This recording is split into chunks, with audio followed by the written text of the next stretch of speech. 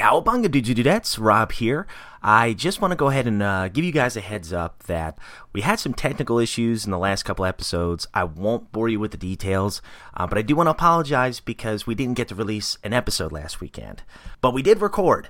I do promise that. We had recorded a whole episode dedicated to the 2003 era, and for some reason, through tech issues, we only could salvage about half of the recording, probably only about 30 minutes of it. So what we decided to do was re-record this past weekend and edit both of them together. So you're going to notice with this particular episode that I introduced the show twice, which is kind of weird, but we do apologize for that. And again, we do talk about the 2003 era. While I have this opportunity, I just wanted to thank a good buddy of mine, good old work buddy, very close friend of mine. He and I worked at a school not too long ago, I guess about 3 years ago. It's hard to believe. But he sent me a care package this week, and I just wanted to go ahead and thank him for it. He sent me a box of some of his childhood Teenage Mutant Ninja Turtle VHS tapes, and he took really nice care of these. You know, one thing I've always been impressed about my buddy Jameson is he's always very organized, very structured, very prepared, which is kind of the opposite of me. But he took great care of these VHS tapes. So, first thing was, he got me the Burger King Kids Club VHS set. He got me Invasion of the Turtle Snatchers, The Great Baldini, April Foolish, and Sky Turtles.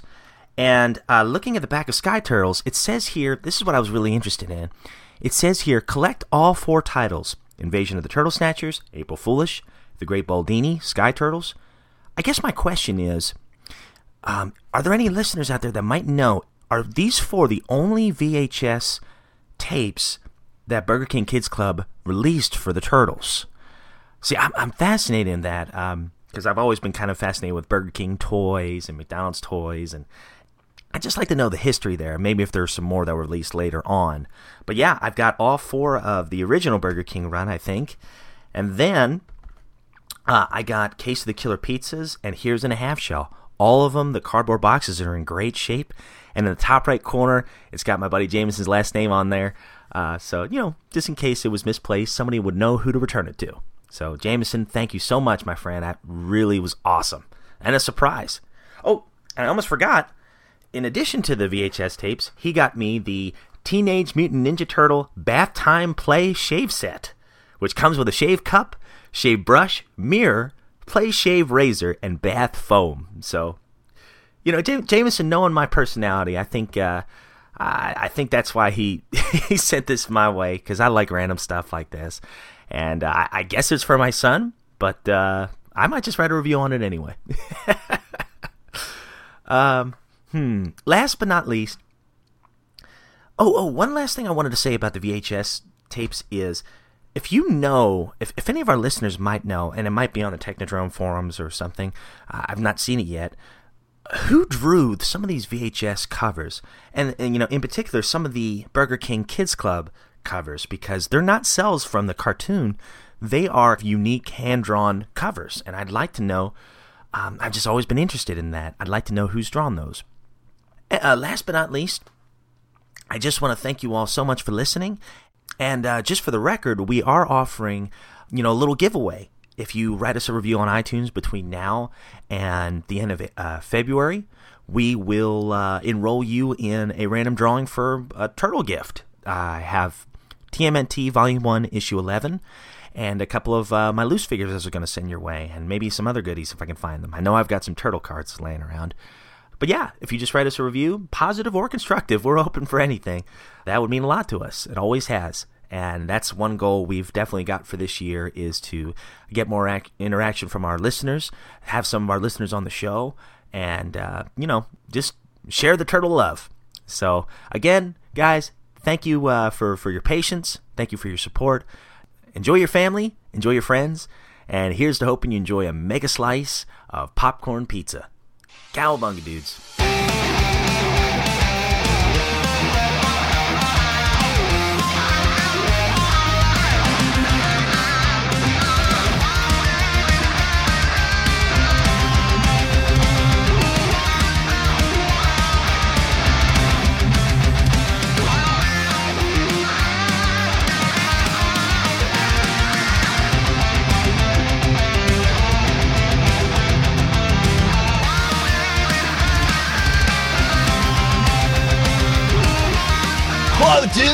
Michelangelo here, you know, the master of the whirling pizzas. And you, my friend, are listening to Turtle Flakes, a bodacious bowl of Ninja Turtles goodness, brought to you by my radical dudes, Rob and Josh. Cowabunga! Cowabunga, dudes and dudettes, and welcome to another totally tubular episode of Turtle Flakes. I am your host, Rob, and joined with me, as always, is the ever-heated Mr. Josh O'Rourke. Hi, Cowabunga, everyone. Cowabunga, man. And good old Mr. T. How are you guys? Doing good, man. Oh, man, I'm full of rage, man. Some guy's trying to step on me? Oh, no. Sure. Well, that ain't besides happening. me, for once. Yeah, I know. Well, I actually had to step up a little bit because I'm used to Rob. I'm That's used true. to it. Yeah, I know. Yeah. You're used to schooling me. That's true. Yeah. Well, guys, first Like of all... Rob was like, you want to be on the show? It's like, you really want to do this? Are you sure? You know what you're getting? Well, guys, yeah, this is episode 108, and on today's episode, we are returning to the 2003 era of the Turtles, and I'm just going to tease some things here. Yes, I completely agree, Thaddeus. We got some great stuff ahead of us. Great stuff. Oh, take off. That's part of the reason I'm heated. Well, we'll talk about it.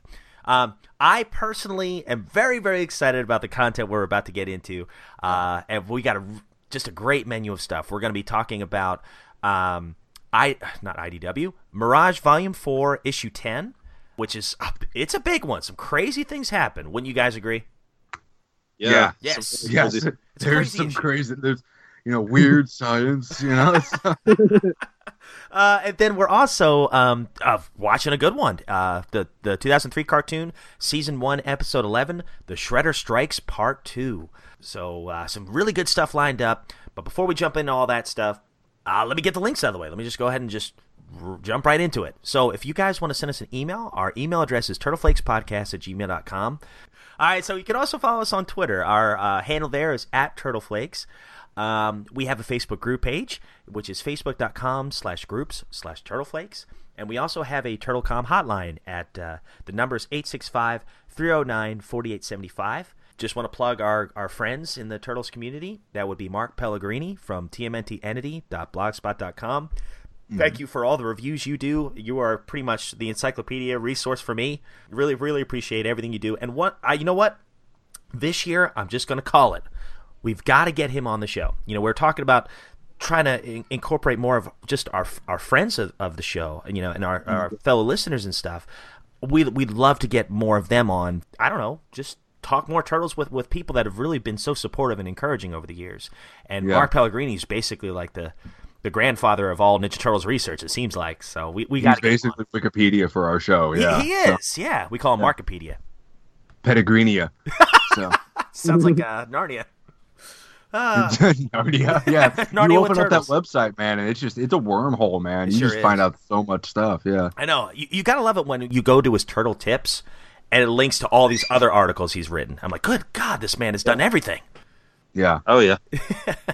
And speaking of really, really awesome friends of the show, always check out our buddy Anthony Hernandez's show. He's got a YouTube channel called BatBomb82, where he covers a lot of classic toys, and he also has a Ninja Turtle special called Totally Tubular Turtle Tuesdays. And his last review was on, one of your favorites, Josh, Worm. Yeah, Worm, man. Yeah. Yeah, and he's a great artist Oh, too. wonderful artist. For almost every figure he reviews, he draws a picture of the classic turtles. Anyway, every figure he reviews, he draws a picture of them. Yeah. So he's a good artist. He's kind of inspired me to try drawing again. Really like cool. that. Really like what he does, man. And that's a guy I've asked him if he wants to be on our show, and he's like, yeah. So that's a guy I want on the show because he just to make myself feel better about all the toys that I have. Just be like, there's a guy that's obviously got more than I do. So. Oh, awesome. Well, cool. Maybe we can do that in February. I'll reach out to him right away. That's a good idea. Yeah.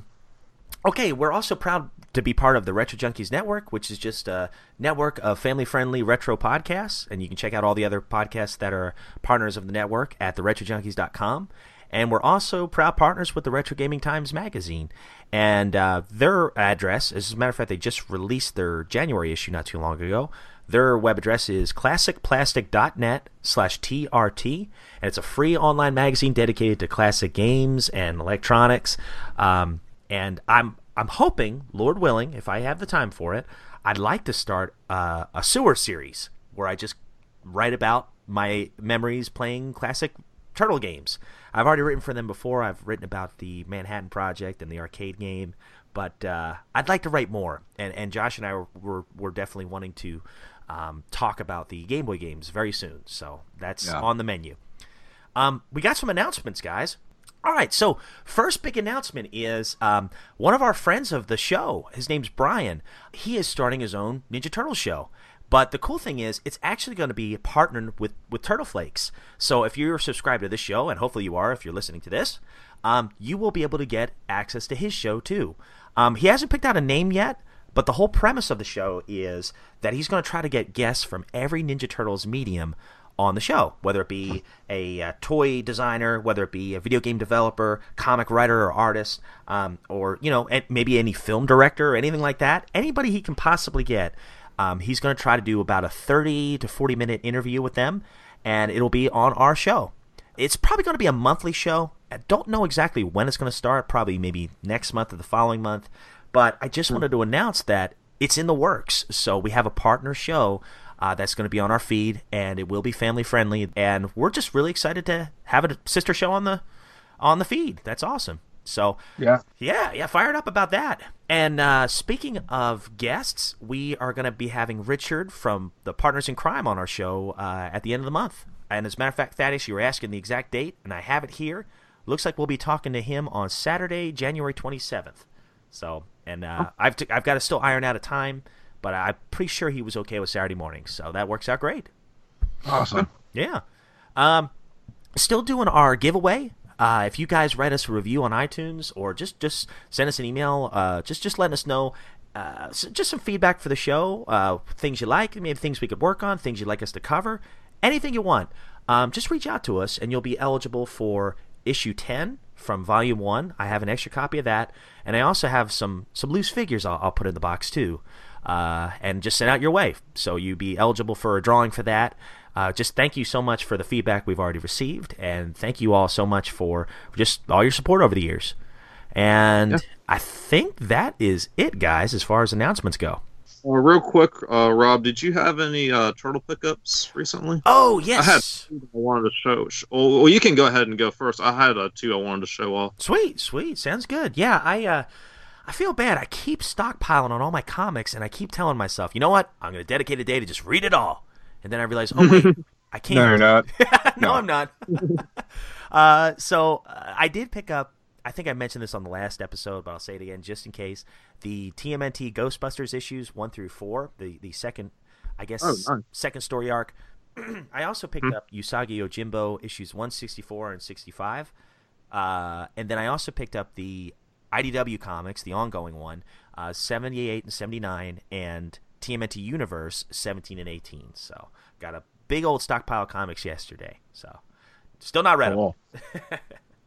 Nah. Yeah, one they of look these days. great on the shelf. Don't worry, man. That's good.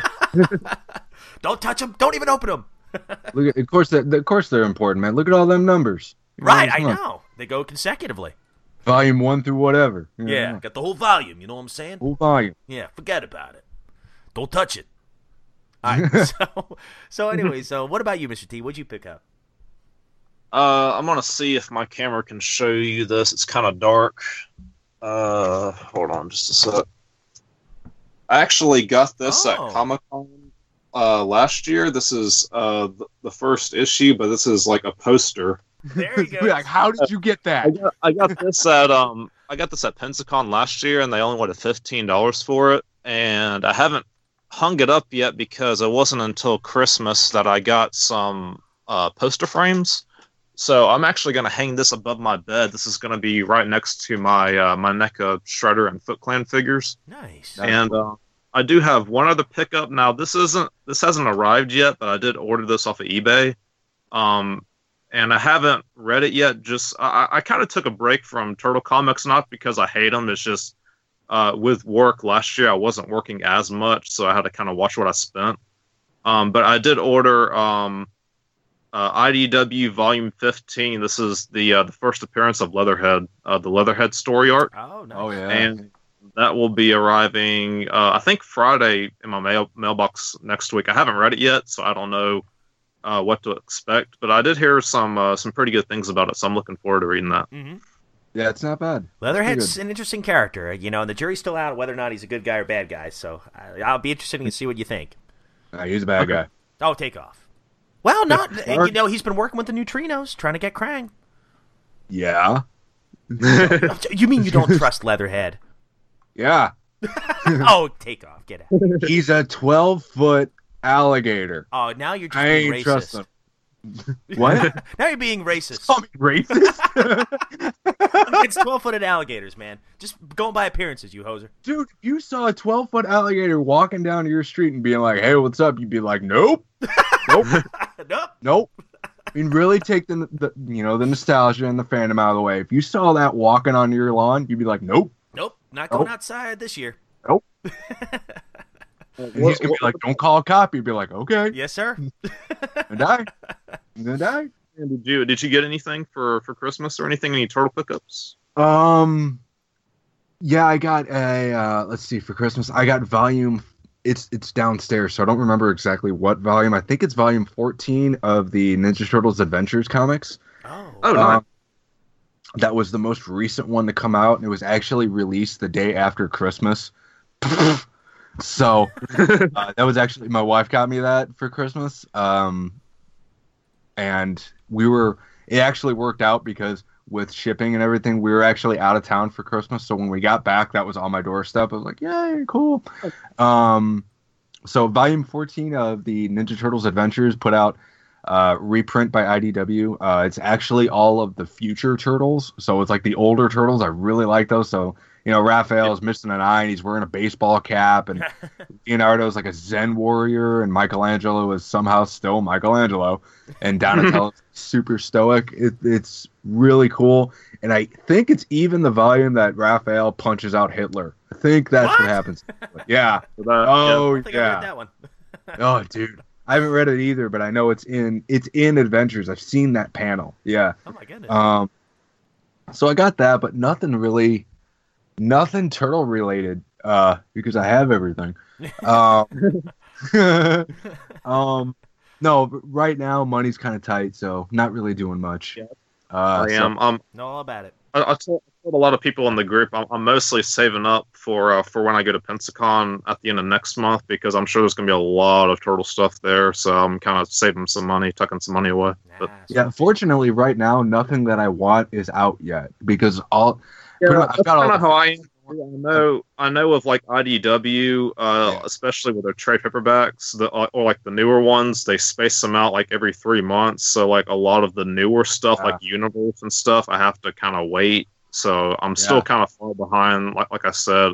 But yeah, I'm looking forward to. I mean, everything's pre-ordered. I mean, they come out in March, and then they come out in July, and then September. So there's like 9 books I'm gonna get over the course of like 6 months. So yeah, or 10 months right now. So it's just a waiting game. It's just like, yeah. I know I could buy them digitally, but I just really don't want to. Yeah, that's how. Yeah, I'll always prefer the paper copy. I'm the same way with my books, man. I know it's old school. I don't know if it's a dying medium, but I like having a paper copy. Yeah, that's the only thing I buy a physical edition of. Everything else that I buy in terms of reading, it's pretty much all digital. Yeah. I mean, it is really cool. Just on my bookshelf downstairs, it's really cool to be like, that shelf is the Adventures volume. The shelf below it is the IDW universe, and you know, it's pretty cool. And like the top shelf is all the Mirage books that I have. Yeah. So yeah, I mean, it's pretty cool, you know, but everything else I buy is digital, just because, I mean, a lot of times it's cheaper because you're not buying an actual bound book, you know, and depending on price, because like there's a couple of books that I want to get. Like there's this great looking book, I will say, that is all about 80s and 90s animated series. Oh, you know, like He-Man, Smurfs, Ninja Turtles, Transformers. And it's like $35 digitally. It's like, why? Wow. That's the same. That's the same. I was actually going to buy it. Yeah. I know which book you're talking about. I was going to buy that at Books A Million, but they wanted like, I think it was like $50 or $60. And I was like, I just don't have the money. I'm going to wait till the price drops till I get that. But yeah, I know exactly what book you're talking about. I mean, it's on my wish list, and when it's on sale, I'll buy it. But it's like $35 for something I can't even actually hold in my hand. It's just no, that should be a $20 book. Sorry, but that's what I mean. I'm sure there's reasons why it's not, but you know, at this point, I'm not pulling the trigger on that. That's a lot of money. It's a lot of money. Yeah, it is. You know, and thankfully, you know, being an adult, you know that within the next 3 or 4 months, tax season. Nay. Yeah. I don't know if I've announced this on the show yet, but I'll go ahead and do it. Our taxes are going towards maternity leave. My wife's pregnant, and actually this coming Monday. So actually, as you guys are listening to this, I'll know by then. But this coming Monday, we'll find out if it's a boy or girl. So we're really excited about that. Yeah, I'll definitely text you guys, let you know, man. I've got a gut feeling it's a girl. I'm just gonna put this out there, if you don't mind. Yeah, go ahead. But Josh is a pretty good name. So I don't know, man. I don't know. Speaking of babies, I have an announcement too. My brother is expected. Are you pregnant? Congratulations, dude! It's gonna be a soccer player. Oh yeah, my brother called me last week, and him and his wife are already expecting baby number 2 in July. Wow, nice. Haven't picked out a name yet, but it is going to be another boy. Sweet. When in July? Do what? When is it in July? I think towards like the middle of July. I think. Oh, nice. Yeah, I know. Baby number 2 is July. I think July 2nd or July 3rd is the due date. So that's awesome, man. Well, congratulations. You're already a fun uncle. So there you go. You can spoil two of your nephews. Yeah. That's awesome. And I would like to make an announcement that I still only have 5 kids. It's like I have not lost any of my 5 kids yet. No matter how hard I try, no, there's still 5 every morning. I got to do. All right. Well, all right. I will say this though: naming a child is like the hardest thing you can do, because what if the name sucks? Now the kid's got to live with it for the rest of their lives. Yes, that's true. Yeah. Well, can't go wrong if with you have a girl, Rob, you got to name her April. April. Oh gosh, yeah. You have to. I think my wife would divorce me. Not that there's anything wrong with April, but it'll be worth it. Worth it. Yeah. All right, guys. Well, so Mr. T, you got any news for us before we jump into our toy review? Yeah, I had a couple of news stories real quick. Now, this was actually announced yesterday. For those of you, well, Josh, this is actually good news for you. I could use it. For those of you who backed Andrew Modine's Kickstarter project, TMNT Origin, he is actually taking pre-orders now. So even if you didn't back it, it's still available for pre-order. Oh, awesome! That's cool. Address, I don't know it at the top of my head. I actually posted it in the group. So if you're interested, I think the book is going to be, I think $30 or $40. I could be wrong, but if you're interested and you missed out on it, you can contact him. His name is Andrew Modine. That's ANDREWMODEEN. Send him a private message on Facebook, and he'll hook you up with that. He did reveal the official cover art. I posted it in the group. It has a picture of Donatello and April. Our good friend Ben Bishop has finally finished issue number 1 of Drawing Blood. So those will be shipping out very soon. Man, I can't wait to read that. Yeah. That's the one I did back. I can't wait for that. Big news involving Rise of the TMNT. WWE superstar John Cena will be voicing a brand new villain by the name of Baron Draxum. Yeah! His name is John Cena! According to TeenageMutantNinjaTurtles.com, Baron Draxum will be a brand new villain. He is an alchemist warrior mutant who wants to see all of the human race turn into mutants. So that's really cool. I'm actually really excited that they're going to be introducing some new mutants on there. I thought it was really. It made me immediately think of Mr. Freeze from Batman and Robin, because you got John Cena being a scientist and Arnold Schwarzenegger was a scientist, where they had to throw in that line where it was like, yeah, he's a scientist who specializes in cryogenics. Oh, it says here he's an Olympic triathlete. Oh, okay, because they have to explain why Mr. Olympia is a scientist, because nobody would ever believe that. So it's just, oh, well, he's a warrior alchemist, because that's a thing, so That's awesome. Now this next one, I'm not sure if I showed this in the group or not. This is on NinjaTurtles.com. Forever Collectibles announces Iki's TMNT vinyl tiki statues. Oh, these are so cool. Ninja Turtles tiki statues. They are available for pre-order. They're $15 each, and it looks like they're coming out sometime in February. I may actually get these. These look really cool. They're basically, if you see a tiki statue, you know what a tiki statue looks like. Yep. But they're basically, they have 3 out right now. I think Donatello and Michelangelo are coming out later. They have Shredder, Leonardo, and Raphael. So if you're interested, check those out.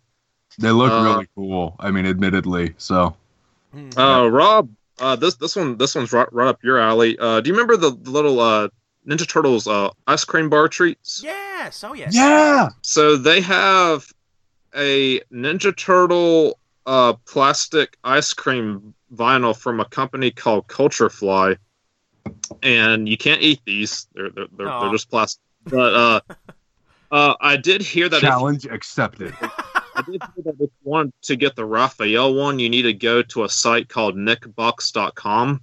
Yeah, I just want that. It's a Nickelodeon exclusive, but these are really cool. They're basically like the Nickelodeon treats. They're kind of melted a little bit. They're for display purposes, but they're $15 each. And if you want to order them, the website is culturefly.myshopify.com. And they are available for pre-order right now. That's $15 for each one, plus tax. And, I will say this though. I know exactly what you're talking. I know exactly what you're talking about. They were also like an exclusive to Loot Crate last year, right. And you can buy those on eBay right now. And I've looked them up because I almost got one, and they're not too expensive. Right. So if you don't want to wait, go on eBay and just look up TMNT vinyl and ice cream, and you'll find it. Yeah. Oh, okay. And now, this is a dumb question, but is it like a poster or something? No, it's a little, like the Funko Pop figures. Yeah. Think of that, but it's the Ninja Turtles ice cream bar. Oh, no way! That's cool. Yeah, it's like a figure, but it's a statue basically. It's a vinyl statue, and it's probably like the size of your regular action figure, and it's just like. It's kind of melted and has a little pool of ice cream, and that's what it actually stands on. It balances on that and the ice cream stick. So they're pretty cool. They're probably a little bit more expensive than what the pre-orderable is for if you buy them on eBay, but they're probably worth it. I mean, I almost got one. If I would have spent like $100, I could have got all 4 of them, but I didn't do it. I kind of want that now. That's really cool. That looked great on the desk. What's really cool is that it comes in like a Ninja Turtles cardboard box shaped like the original Turtle. Oh. Yeah. That's really cool. You're not good for me, Thaddeus. You're not good for me. See? I know, right? You told me this stuff. And that's like my actual New Year's resolution was to be like more cautious with what I'm buying because I don't have like room now. And it's like the next like action figures I know I'm getting is when they reveal those Rise of the Ninja Turtle figures. I know I'm getting those. And then here comes Thaddeus. Well, did you know, sir? You can blow more money here. Yes. It's like, dude, the hell? I know, he knows us. He knows what we like. He's not good for us. Yeah, man. He's an enabler. He's like, I'll tell you what, man, I'll give you the first one for free. Yeah. I want to get one. You're like, how much is a gram? Man, it depends on what you want, fam. What's up? I have one last news article. Now, according to Mark Pellegrini's timeline, this actually comes after the Trial of Krang story arc. This is called TMNT Dimension X. The paperback is coming out January 30th, and you can actually order this on Amazon. It's I think $17.99. Nice. So if you're interested in that, check that out. And I think that's it for the Turtle News today. Awesome. Thanks, Mr. T. And just to piggyback off what you said about TMNT Origin, I did find that link that you posted, and this is from the main man, Andrew Modine himself. He says, thank you for supporting TMNT Origin. For those unaware, this is an upcoming Mirage-based extended graphic novel illustrated by Jim Lawson, which successfully was funded last year. As work continues on the book, we'll open things up now for individual pre-orders. If you are interested, shoot me an email. That's, again, Andrew Modine, at devilbanex, that's DEVILBANEX, at yahoo.com, and we can put you down for it. And I do have to say, man, the cover looks pretty sweet. I don't know who did that. I'm sure he has it cited somewhere. I just don't see it right now. Man, that's a gorgeous cover.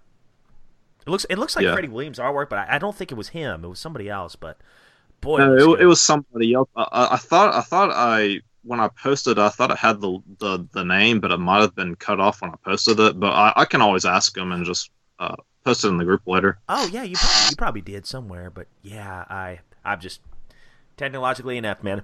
I can't find it right now. But yeah, the cover looks amazing. So. Yeah, because the one cool thing about the cover thing was that he was actually doing a voting poll for everybody that pre-ordered. He actually, or for everybody that backed it, he actually let each person like choose their own cover. So for me, this is actually going to be the cover that I get, and I actually thought this was like the best one out of like all the other ones. Not to say the other ones were bad. It's just personal preference. Just for me, this one really pops out, and I really like kind of like the whole spacey kind of time travel thing with it. So yeah, I'm really looking forward to that. As soon as I hear some more information on like when they're going to be shipped, I'll definitely read it, and I'll do a video review on it. So good deal, man. Sounds great. All right, so I hear we have a pretty interesting toy review today. All right. Yeah, man. So I want to float an idea by you, in the interest of time, so we can do an efficient toy review, and just so I can kind of go off the cuff. Sure. I'm going to throw this idea out there. It's going to be called the Turtle Toy Minute, where I will have 60 seconds to review a action figure, and at the end of 60 seconds, Rob's going to give me the cutoff, and then no matter what I've said or what I have left to say, it's done. Now, wait a minute. You're not going to get mad at me when I do this, are you? No. Okay. Are we doing that right now? I promise not to get mad at you for an idea that I floated your way. But then it's you we're talking about. Yeah, but if it's Jay Weezy, we're done. Oh, sure. Well, that's understandable. All right. So this week, and give me time to introduce the figure, and then I'll tell you when to go, and you'll just time me, okay? Sure. Is this the one you were telling us about earlier? You're going to do that with this? Yep, right here. Okay, all right. I'm excited. All right, so this week we are going to actually step away from Turtles and talk about the Toxic Crusaders. Yeah. So the reason we're talking Toxic Crusaders is because Playmates Toys actually put out a line of Toxic Crusaders figures based on the characters found within the Toxic Crusaders animated series. This series and the figures themselves came out in 1991, and there was a set of 9 figures produced plus 3 vehicles, I believe. I have got all 5 of the Toxic Crusaders here. There's the leader, Toxie. There's Major Disaster, No Zone, Headbanger, and Junkyard. All 5 figures are amazingly detailed and funny-looking sculpts, and they are all completely in scale with the Teenage Mutant Ninja Turtles figures from the first series of figures introduced in 1988. So, without further ado, this is going to be my 1-minute review challenge of Toxie. Okay, here we go. Whenever you're ready, Rob, just let me know. All right. Josh, work steady. You're on. Okay, so Toxie, the leader of the Toxic Crusaders, he is a standard Playmates figure from 1991. He has 1, 2, 3, 4, 5, 6, 7 points of articulation, which is standard for the figures of the time of their manufactured. He, even though being only about 3 colors of green, orange, and black, he is highly, highly detailed. You see every boil, every scar, every pustule, every pimple. Now, unfortunately, I do not have accessories for this figure, so I can't do a review of Mop or, that little globby thing that glows in the dark.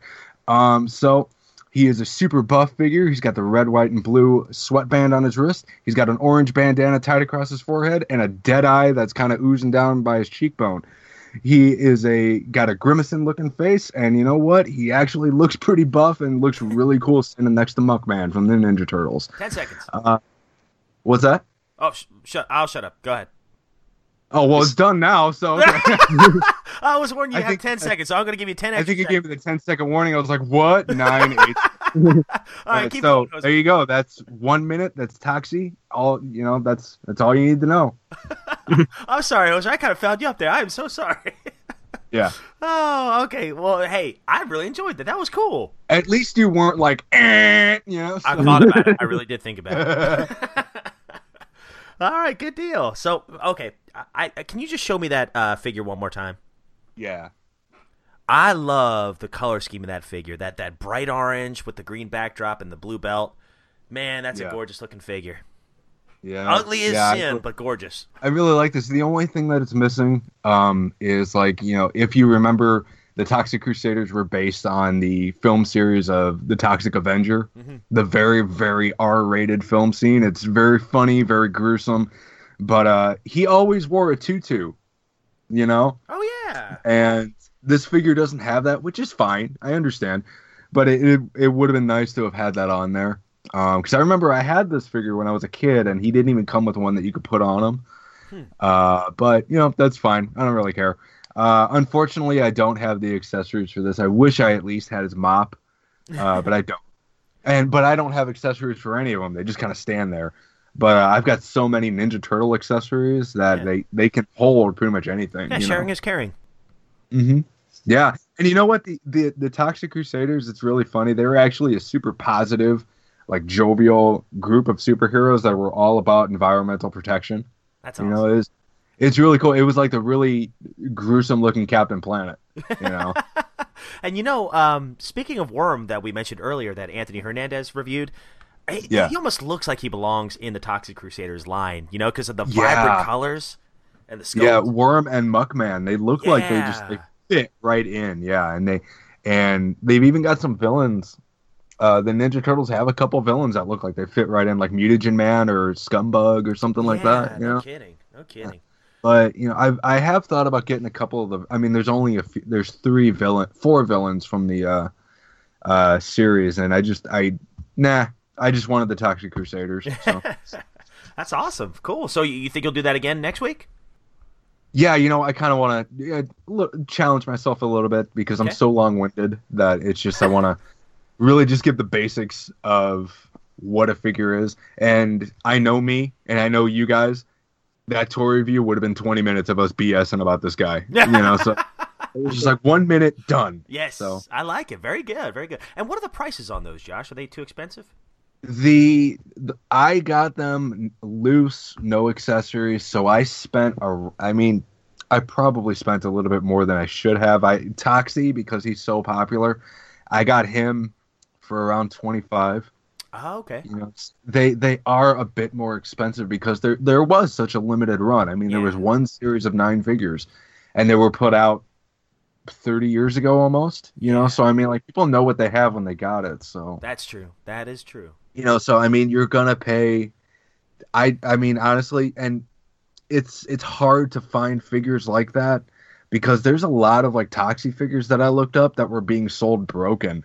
Like missing a limb. Or like I saw one that was like the plastic around the neck was missing, so you just saw the little plastic peg inside holding the head to the body. I was like, who the hell is gonna buy that? And the dude wanted like $40 for it. I was like, what are you trying to accomplish there?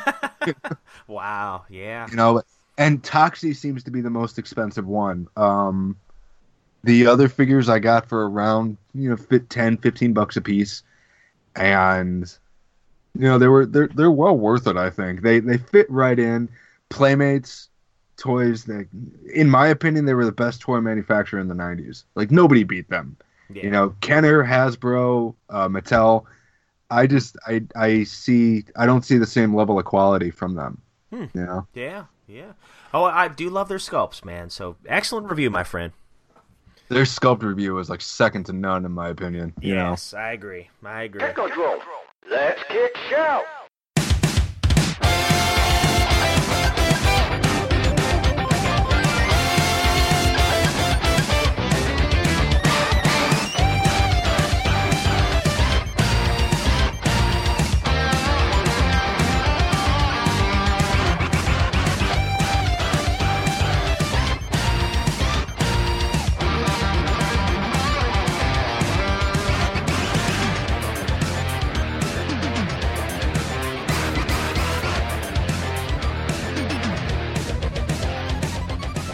Cowabunga, dudes who dudettes, and welcome to another episode of Turtle Flakes. Episode 109, I think?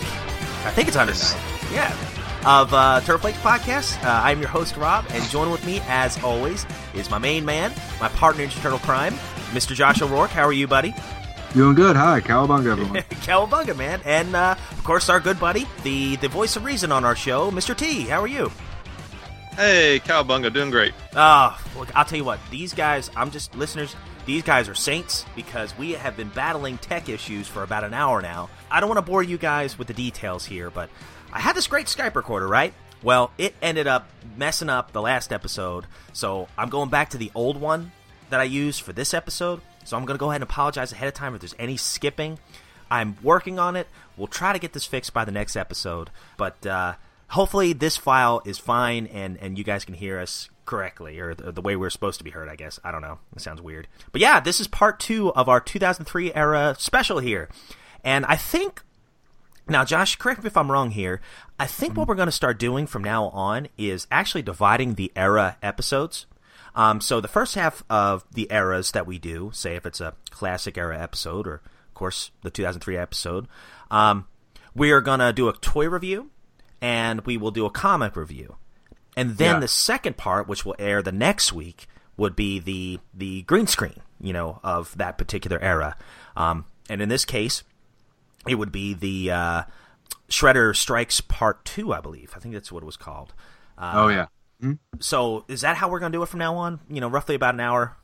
Yeah, that's what I was thinking. So hopefully we can make shorter shows and just, kind of put the strain off of us recording, because like we're recording like 2.5 hour long episodes, and it's sure that's cool, but I'm not the one editing all this. So well, 90% of the stuff I edit's me, so you're good there. All right, yeah. But no. Also, because the majority of us have wives. So, yes.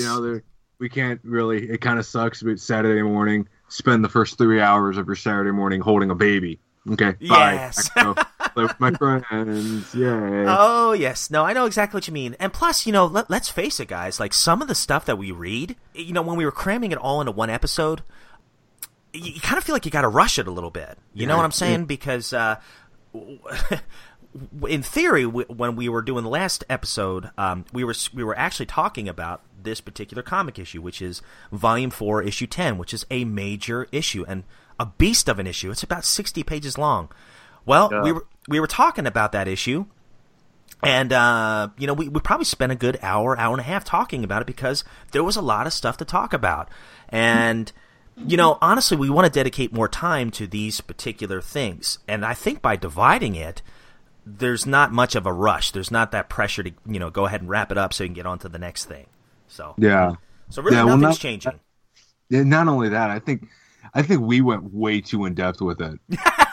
With the last comic, because like the last comic, let's be honest, it's 60 pages, and there's a lot of that. You want to mention the art, you want to mention line by line, but it's just like yeah. Okay, we've been talking about page 41 for like 3 hours now, so they didn't put that much thought into it. So right, and speaking of that last recording, one last thing I'll say about the tech issues is we had a great discussion about the comic.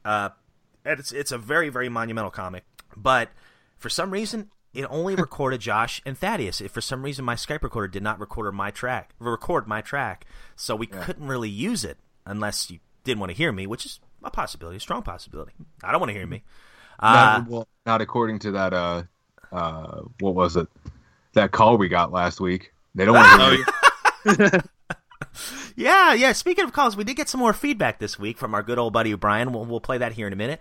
But let me go ahead and get through the links real quick, guys, so we can rock and roll here. So, if you want to send us an email, our email address is turtleflakespodcast@gmail.com. We are on Twitter @turtleflakes. We have a Facebook group page, which Mr. T mans, and that group page is facebook.com/groups/turtleflakes. We do have a TurtleCom hotline at 865-309-4875. Check out our good friend Mark Pellegrini at tmntentity.blogspot.com. He writes a lot of great reviews. I mean, the guy's a writing machine, writes just about every day, and he's been pretty much a main source for a lot of our information, as far as timelines and as far as, the turtle tips that he does goes. Great stuff there. So check out that blog whenever you get a chance. Another good friend of the show, Anthony Hernandez, a.k.a. BatBomb82. He's on YouTube, and he has a special that he does dedicated to the classic and modern turtle toys called Totally Tubular Turtle Tuesday. So if you just search up that Totally Tubular Turtle Tuesday or BatBomb82, you'll find all of his reviews, all family-friendly and just really high-quality stuff. We're also proud to be part of the Retro Junkies Network at theretrojunkies.com. It's just a network of family-friendly retro podcasts. And we are proud partners of the Retro Gaming Times magazine, which is the longest-running free online magazine dedicated to classic games and electronics. So, those are all the links. Check them all out. They're in the show notes. And as far as announcements go, not to get too ahead of ourselves, but I will announce that we're in talks with Dan Berger. He's not going to be on the show, but we were actually going to ask him some questions, and we were going to share his thoughts and responses on the show. So really excited about that. What an incredibly nice guy he is, just from the few times I've talked to him, just exchanging emails. Just very helpful, very thorough, very friendly and approachable. Kind of reminds me of Jim Lawson, just really nice, approachable guy in the turtle community and one of the original creators. So it's cool to have him share some thoughts on our humble show. So that's it for me for announcements. But you guys got anything you want to announce? No, I had a few announcements from NinjaTurtles.com, but I can just post them in the group. It's no big deal. Okay. It wasn't anything major. It was just a few, like a new toy announcement, and then like the whole John Cena's going to be a new villain in the Rise of the TMNT. Yeah. Yeah, what was his name again? John Cena. Oh, no. You can't mutate him. It was like Baron Draxon, I think is his character name. Yeah. Yeah. He's like a ground mutant that wants like all of humanity to be turned into mutants. So, yeah. I'll always welcome new villains on the show. That was one of the things that I really liked about the 2012 series was they had a huge like rogue gallery of just like brand new mutants. Yeah. Oh, that reminds me. So it'll be interesting to see how John Cena plays a villain. Having spent like the last 10 years basically being Captain America. Even when he was a rapper, he was still kind of. Yeah, now he's kind of pretending to be a veteran for the last 10 years. Yeah, true. I wonder, you know what? I hope he does the tagline, you can't mutate me. Oh, you can't see me? Yep. You can see me. That'd be great. He like drops like a smoke bomb. He's like, you can't see me, and runs away. Yeah, we did get some feedback this week, and we really, really appreciate the folks that emailed in. Oh, and as a matter of fact, that reminds me, we had a good friend and fellow podcaster email us from across or over the seas here. Let me pull up that email real quick. Yes, so this is from Christian from, let's see, what's the name of it? TMNT Dare Talk. This is from it's a German podcast here, and this is what a great surprise here. So let me read this email real quick. This is from Christian. Hey dudes, long-time listener here. My name is Christian. I'm from Austria and Europe, and Europe, and I am the host of a German TMNT podcast called TMNT Dare Talk, which means TMNT The Talk. I thought it was about time that I tell you one thing. You guys are awesome. I always enjoy listening to your episodes. They're funny, they're entertaining, and they are full of Ninja Turtles. What more do I need? Jesus, he talking about us, eh? You can't be talking about us. Yeah, keep it up and have fun. I will definitely be here listening. Oh, and if you are ever in the mood for a crossover podcast episode with TMNT Dare Talk, just tell me. I would love to talk to you about the Teenage Mutant Ninja Turtles, or, as they were called here in Europe in the 90s, the Teenage Mutant Hero Turtles. Keep it clean and keep it green. You guys rock. Christian. And he also provided a link to his show. It's tmnttalk.blogspot.com. So, Christian, thank you, man. That was really nice. I like how he's all the way out in Austria and he's telling me to keep it clean. All right. I love it. I love it. See, people are listening. Yeah. All right, got to keep that Josh on a leash, man. I know. Well, Christian, absolutely, man. To answer your question, absolutely. I'm all for crossovers and things like that. I know one of these days I'd love to get a crossover episode with Booyaka Show or Turtle Power Podcast or any of the guys, because Josh and Mr. T and my philosophy is we're all fans. Let's have fun and be nerds for a little while. So and thank you for the kind words about the show. I cannot wait to give your show a listen. Hopefully it's in English, or maybe I can run a translator through it. But it's awesome to see Turtle podcasts all throughout the world, because let's face it, the Ninja Turtles, they're huge. They're worldwide, and there are fans everywhere. So, guys, go check out his show. It's called TMNT Dare Talk, and I believe he's talked to Kevin Eastman once before, too. So, some really great content there. I know he's put out several episodes, over 100 that I know of. So, definitely been around for a while, and definitely is consistent and high quality. Go check it out, guys. And thank you again, Christian, for the email. Thank you. Yeah. I'm really nervous about talking to somebody from Austria, because I was around that area for a couple of years. Really hope this guy didn't run into me when I was like 23 and like just a really bad person then, so sorry. See, I wonder what you were like back in the day there, Josh. You guys would not be my friends. And, really? I just didn't quite, you guys would not have been my friends. Yeah, Josh would have made fun of us, I think. Well, I mean, I was never sober. I was always just like really, I was always either in some kind of varying severity of hungover, or I was on my way to go get hammered, in between like starting fights or getting in fights, or like waking up on people's yards, just no, what? Where am I? Oh, well, you know what? Well, look how far you've come, though, man. You're on the Ninja Turtle podcast with us. Yay. All right, and that also was actually step 3 of the 12-step program. He's still doing it yet. Surrender to a higher power, reach out for help, Turtle Power Podcast. Okay, yeah. Somewhere in there you go. Turtle Flakes Podcast, sorry. That's right. But, Turtle Power is really good, too. The Turtle Com. Maybe that's Michelangelo now. This is Donatello. Come in. All right, so we also got a phone call this week from our good buddy Brian, who is, first of all, Brian, thank you for always reaching out to us, man. We love hearing your calls. Dude, I'm a Volume 4 defender. I'm with you, man. So let's go ahead, and I got to pull mine up. I sent you the file in Skype, but I've lost my file. So let me see if I can find it. Hey, guys. This is Brian from out in Salt Lake, Volume 4 forever. I saw that you guys were asking for phone calls, hadn't received any in a while, so I thought I would comment on one of your last episodes that just got released, where Josh is talking about how he just isn't a fan of the 2003 cartoon. And you know what? You're just objectively wrong, right? Because it's Peter Laird's cartoon. He had direct control over it. It's based on the original Volume 1 comic book with some of the stuff from Volume 4, which makes it even better. So, you just got to back off from your criticism of Volume 4 and just continue the love. Good to see you guys. Talk to you later. All right. Brian, boy, I'm with you, buddy. Preach it, man. Preach it. Okay, Brian. Hold on. I love it. Here we go. You're going to tell me that I'm wrong. Yeah. And then tell me, continue to love. Okay. All right. Well, it's okay to admit you're wrong. let me tell you something about love. Okay, it's about accepting other people's faults. Okay. So we overlook yours all the time. if I'm supposed to love Ninja Turtle, if we're all supposed to love what we're doing, you have to accept that maybe I just don't like certain things.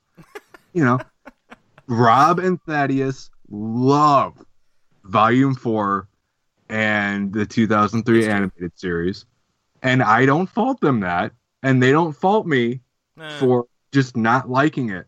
We joke a lot. You know, Rob's just like, Rob is like the ultimate. Rob, I hate for saying this. Rob is kind of like the ultimate like abusive boyfriend. It's just like, you don't understand how much I love you, so I have to just like beat you into submission about this show. You don't get it. I love this, man. And it's just like, yeah, okay, I just don't like it. You know, let's not skip over the fact that I have like every DVD for that series too downstairs. You know, I bought all of it without knowing whether or not I was gonna like it, and it's just like, I just don't care for it. You know, I get that there was a lot of effort put in there. You know, I get it. They had, Peter Laird had X amount of control where he didn't with the first animated series, but it's also not like he didn't have anything to do with that first series or the Next Mutation or the films, or, you know, it's just, you know, he's had input with everything. And it's not like the 2003 series just didn't go off the rails with that animated series. I mean, it is. I mean, Raphael, I'm sorry, I'm not going to cease and desist on my argument that Raphael is the dude who's trying way too hard to be tough and be taken seriously. And Casey Jones is just kind of creepy in those first early seasons when he sees April. It was like, oh, there's a girl. Oh, that's not true. What about his dynamic with Angel? You know, what's that? What about his that episode with Angel? That was great. Oh, that one episode out of like a 200 episode series. Wait a minute, we're only through the first season. That one time, yeah. Oh, get out of here. That's fine. It's fine, you know, dude. And volume 4 of the comics, I do like it, but I recognize that it takes a long time to get where it needs to go, and that is a common complaint from a lot of people. You know, I'm not the only one saying that. It's a very slow read. It's a very slow burn of a story. That's fine. And he's really not going to like my critiques on issue 10 because, spoilers, I didn't really like it. Oh, well, I can't wait till we talk about it. Yeah, well, you know, okay, I'm sorry, nanomachine turtle bots. Turtle robots inside of a person physically fighting with nunchucks and swords. But it's Ninja Turtles. Come on, you got to roll with it. And a giant microscopic bug with chainsaw hands. Okay. Which was awesome. That's fine. It's fine. I get it. I kind of can't. I'm not going to bash it too hard because it's in a comic book called Ninja Turtles. Exactly. It's not like it's The Godfather. You know, I'm not gonna. You know, I understand there are things you have to accept a little bit of levity with with whatever it is you're reading or watching. I get it. I give it that much credit. Mm-hmm. But there's just certain things that I don't like. Well, Thaddeus loves the 2003 series. You know, Thaddeus, when Rob was dealing with his computer problems, Thaddeus and I were talking about the 2012 series and how he just didn't like the idea of the Nickelodeon series, but he gave it a chance. The 2003 series, I don't care for it. I've never said it was bad. I've never said Peter Laird should be ashamed of it. I've never said that those voice actors should never work again because of being associated with this. I just don't care for it. But every week that we have an episode where we do a green screen or we read a comic book in volume 4, I give it a fair chance. And if I don't like it, I'm going to tell you why. And I'm not saying that my opinion should be your opinion. Oh, so sure. please, to be fair, now Brian, I'm with you, buddy. When we're trying to be entertaining, if I make a couple of jokes about it, just understand that that's part of entertaining people. That's, because if Rob just said this issue was good, do you agree? Yes, I agree. Nobody's going to download that episode. So we're trying downloading anyway. People who are taking the time to listen to it. Well, okay, all right. Well, a couple things I want to address with that statement. First of all, Josh, I love you, buddy, and I agree with a lot of things you're saying. Okay. But here's I'm off the show. I know where it's going. We're tired of you. We're bringing Jay Weezy back. No. No, I'm breaking up with you before you. This is a preemptive breakup. You can't break up with me. I quit. Yeah. No. First of all, Brian, dude, I'm with you. Brian and I share the same opinions, and you definitely mentioned that, Josh, that, we're pro Volume 4, we're pro 2003 cartoon, but in defense of the cartoon, I'm not saying you have to like it, but I'm saying, and you would admit this, you've not seen every episode. You've seen probably a couple episodes from each season.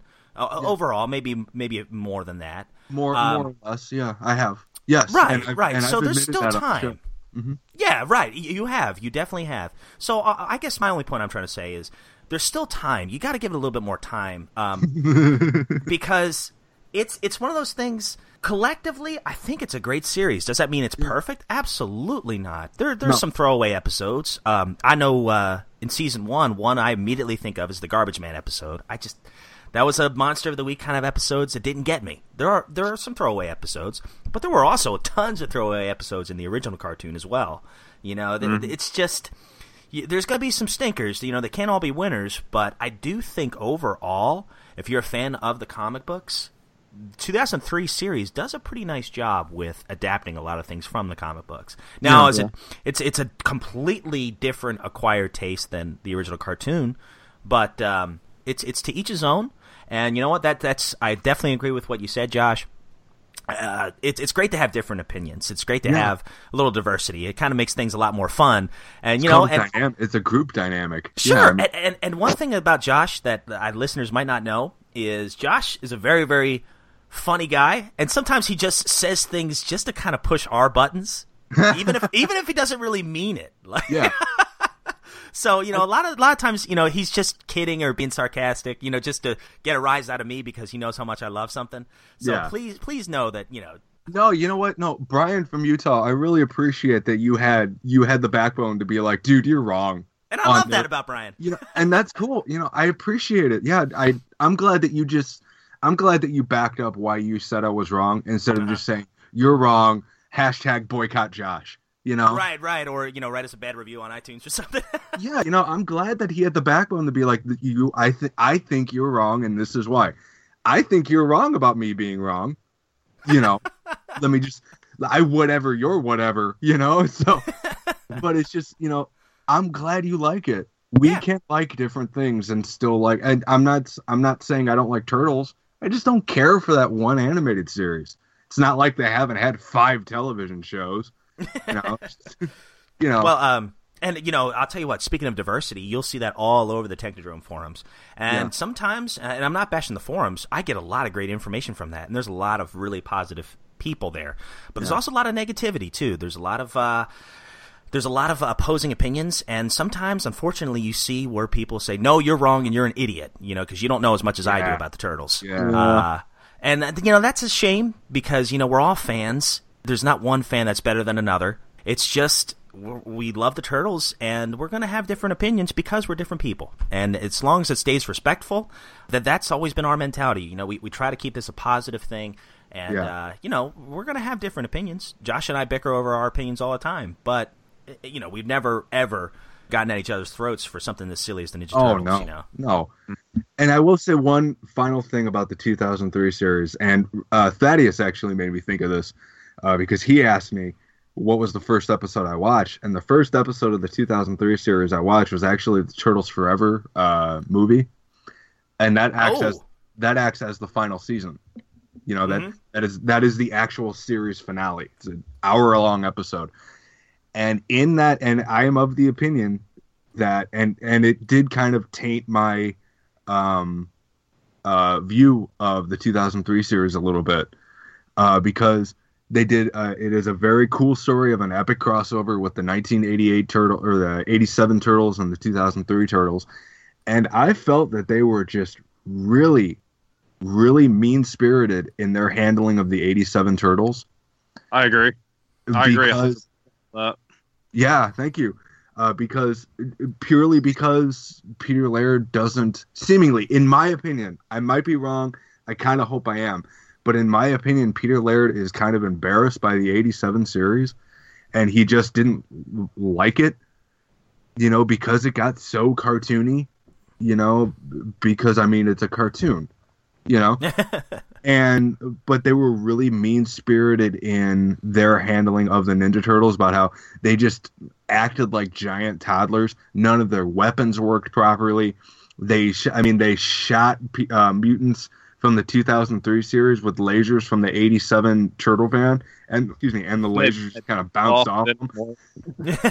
Yeah, it's like nothing worked, and it's just like, and even Splinter from the 87 series seemed like he preferred the 2003 turtles to his sons from the 1987 series. Just like, I don't see, they were almost, in my opinion, they were very disrespectful to that series that ensured they all had a job for the next 30 years, because without the 87 series, there would not have been a 2003 series. And I kind of think that the people working on the 2003 series knew that and didn't like it. They didn't like that. And so when I watched the 2003 series, from what I've seen, somehow, because I haven't watched all of it, and I've watched it all out of order, because I just haven't wanted to go through it and watch it all in continuity. And plus, I mean, that's like 100 hours of TV, and I just don't have 100 hours to sit and watch cartoons with a wife and 5 kids. And every time I've watched an episode, they've done some kind of referential humor to the original series, and it's all kind of been mean-spirited. Really? Yeah. They just... Actually, I'll go. I don't mean to... No. I was just probably going to say the same thing you were. They don't seem like you shouldn't take that one seriously. We didn't know what we were doing. This is what we really want Turtles to be. And it's kind of like, it's kind of like the emo teenager of the Ninja Turtles animated series, Oh my goodness. It really is. What is it? It's dark and we're brooding and we're in New York, man, and we're going to fight gangs. And it's like, okay, so yeah, nobody didn't take us seriously, please. Oh, Lord. We're going to get so much hate mail for this. That's fine. And if you disagree with me, it's fine. But that's just what I feel. And sure. And I'm waiting for my opinion to change. But so far it hasn't. You're waiting for the world to change. Yeah, and I really there are things about it I really like. I love the episodes with Usagi Yojimbo. I like what they did with the Street Phantom kind of technology, where it was the Foot Clan using it, competently. That's how the Street Phantom should have done it. There's modern stuff that I don't care for either. And I really like the Dark Turtles. The only 2003 series Ninja Turtle figures I own are the Turtles and the Evil Clone Turtles. Mm-hmm. Really like what they did with those. Excuse me. So, there it is. I put it all out there. I don't care for the 2003 series, but I'm willing to have my opinion changed by it. So yeah. There you go. Oh, So there's hope. There is hope for Josh. There always is. There is. The TMNT Volume 4 comics, I'll admit it's slow, but it's good. It's mature storytelling for the Turtles. And guess what? The Ninja Turtles are like in their 30s. Guess what you do when you're 30s? You kind of just stand around in a room and talk to people. That's true. That's what the Turtles are doing right now. It's the most realistic take of the Ninja Turtles because, the Ninja Turtles, you think about the Turtles and they're always fighting something. And this is the comic book about when I'm going to go make a sandwich. I'm going to get a cup of coffee. I'm going to check out my new MacBook. Oh, yes. A lot of Apple placement there. So, Brian from Utah, glad you like it. Have fun watching it. Yeah, hey, thank you, Brian, for the the last 20 minutes of discussion here. But, Sorry. No, it's great. I love it. I really do. And thank you, Brian, for calling. And, dude, please keep the calls coming. I'd love to hear what you think about issue 10, too, and what your first impressions of that comic were. So please, I challenge you to call back in next week, and we'll or I guess the following week, whenever it is we record again. But yeah, we'd love to hear from you, man. I'd love to hear what you think about Splinter. Okay, so Josh Hoser, do you have a toy review you want to do real quick? Well, that's up to you, man. You think this? Unless you still want to do the speed review? Yeah, I think that's kind of what I would like to do. Okay, let me get my stopwatch. Hey, did she say pizza? So you live in an antique store? Yep, pizza. Above, actually. Well, I was going to give you guys a tour of the store.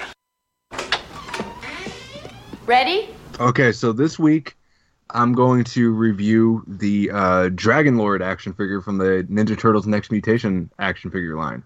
Oh, nice. So, well, that sounds good. Well, you just let me know when you want me to start. I might put it on a shelf and just kind of haven't done anything with it yet. So, yeah, here we go. Hey, there you go. So, are you ready? Okay, yeah, just let me know when. All right. Josh, the floor is yours. Okay. What happened with this figure? This is just a giant...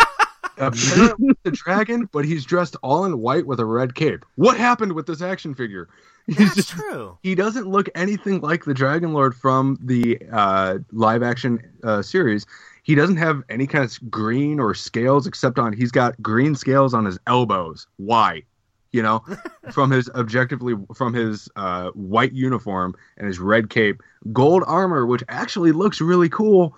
It kind of got the Shredder spikes going on the shoulders and the elbows, and the mask that he wears. Outside of that, he's got just a plain white uniform on, and he looks nothing like the character from the series. The articulation is good. It's got the same 7 points of articulation. Actually, this one's got 2, 4, 6, 8, 9 points of articulation.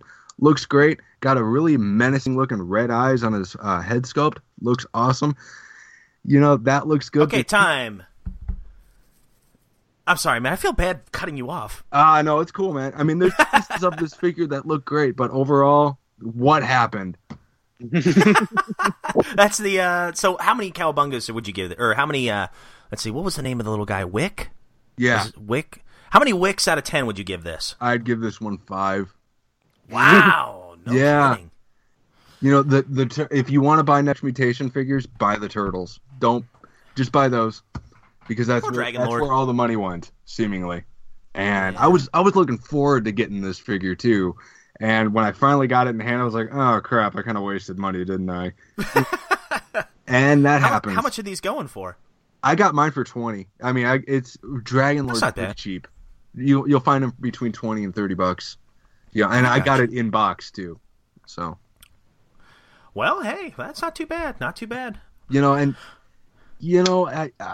can't even stand him up proper. I can't even stand him up on his feet. I have to use the cape. He's got like one leg and the cape, and that's what holds him up. And so it's just, I don't know. Yeah, well, that's a shame. Yeah.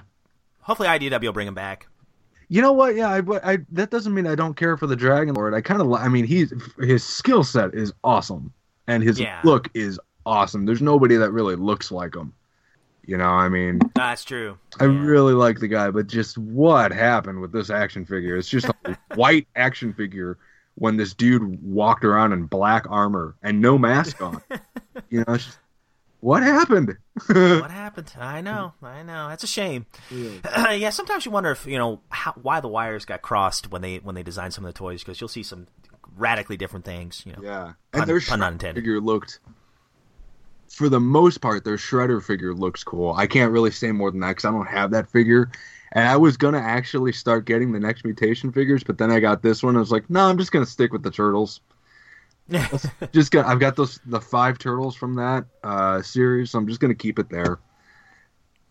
Sure enough. And plus, there are some figures in that line that are really expensive, like Silvermane or the Rank figures, which are basically like the foot soldiers. The Dragon Lord's foot soldiers, basically. Mm-hmm. Those are going for like $45 a pop. Wow, no kidding. Yeah, because they didn't make a lot of them, and so I don't know. Yeah. So. Well, good deal, man. Good deal. It's nice to always hear the reviews on the Next Mutation figures because those are figures I don't even remember in the stores, so it's all new to me. I saw them once when I was a kid. Yeah.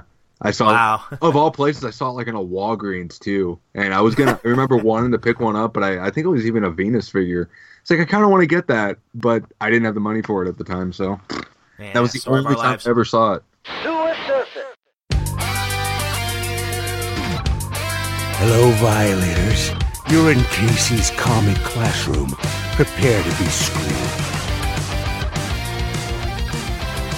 Well, all right, guys. So that brings us to our comic of the day, or comic of the week, I should say. And this is basically a repeat of what we discussed last week. And we again apologize that we couldn't get that episode published because of tech issues. So this is a big one here. We're returning to Volume 4 here. This is issue 10, which was published in June of 2003. The writing, lettering, inking, and toning was done by Peter Laird. The layouts and penciling was done by Jim Lawson. The cover painting was done by Eric Talbot. And the production assistant manager was Dan Berger, our man Dan. So this is a big one, guys. Thaddeus, real go ahead. Quick, man, and feel free to cut this out.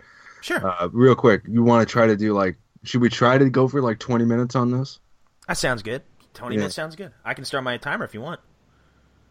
Yeah, well, I mean, don't feel like you need to cut us off at 20. I mean, if we're but in time, and Josh ruined it for everyone else again. So, but no, but just because we want to do a cartoon and we probably want to talk to each other. Poor Thaddeus. I've been running a mile a minute, and Thaddeus hasn't said anything. Yeah. Yeah. Well, cool. So what we'll do is, Thaddeus, I'll go ahead and hit start here, and I'll try to wrap us up around 20 minutes. Okay. Thaddeus, man, what do you think of this issue? Why don't you take us away with some of the stories so far? Okay, so basically the story kind of opens up to Splinter, and you can really see how he's starting to age. You can see the details on his hands. He must be close to 80 years old, and he's just kind of going about his day, feeding the birds and, stray cat and everything. And then it kind of, page 7 pans to Casey and the Fugitoid, and they are working with the Utrons to get these nanobots out of April. Basically, April's sort of unconscious, so the Utrons are building.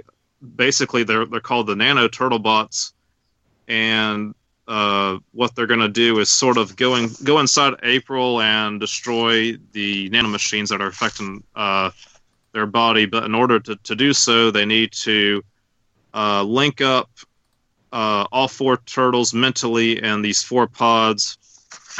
And let's see.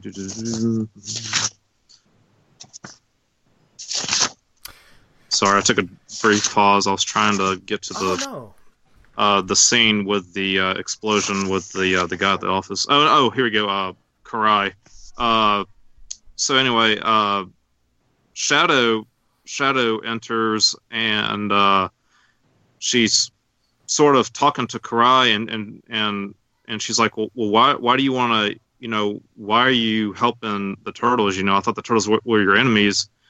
And Karai says, your instincts are good, your behavior is correct, and your grandfather has taught you well in the way of honor, which is kind of strange. And I think she's looking over, I think this is either Donatello or Leonardo, and she goes, yeah, these are so vulnerable, this would be the perfect opportunity to take them out, but this will be a difficult. And a really great scene on page 21 where she says, you know what? If you want, you're always welcome into the Foot Clan, because supposedly Shadow has really good reflexes. And Shadow's just kind of dumbfounded. She's like, well, I don't know if this counts as help, but at a serious situation like this, we could basically use all the help that we could get. Next page, it's basically the Nano Turtlebots going into action, fighting literally thousands of these nanomachines, you know, slicing their heads off and everything. Yeah, great action sequences here, yeah. And then it pans to this office worker, and he gets this mysterious email from this organization called Zihad. They're sort of like an anti-mutant organization. You know, they want to eradicate the Earth of, you know, of mutants. But well, and speaking on this issue, the Utroms, they end up discovering that the Utroms have landed on Earth, and there's a big explosion in the next panel off in the distance, and it ends up disrupting the one of the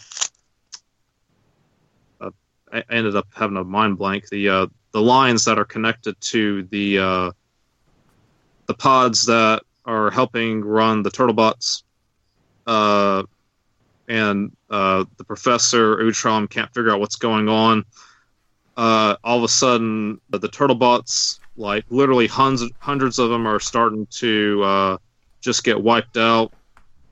And then the next scene, it sort of pans back to Splinter in a very eerie scene where you see the silhouette of Rat King, and Splinter's making tea, and then he kind of looks back and there's nothing there, and he just sort of grabs his chest and has a heart attack where it's basically sort of like the spirit of Rat King was always sort of watching over him.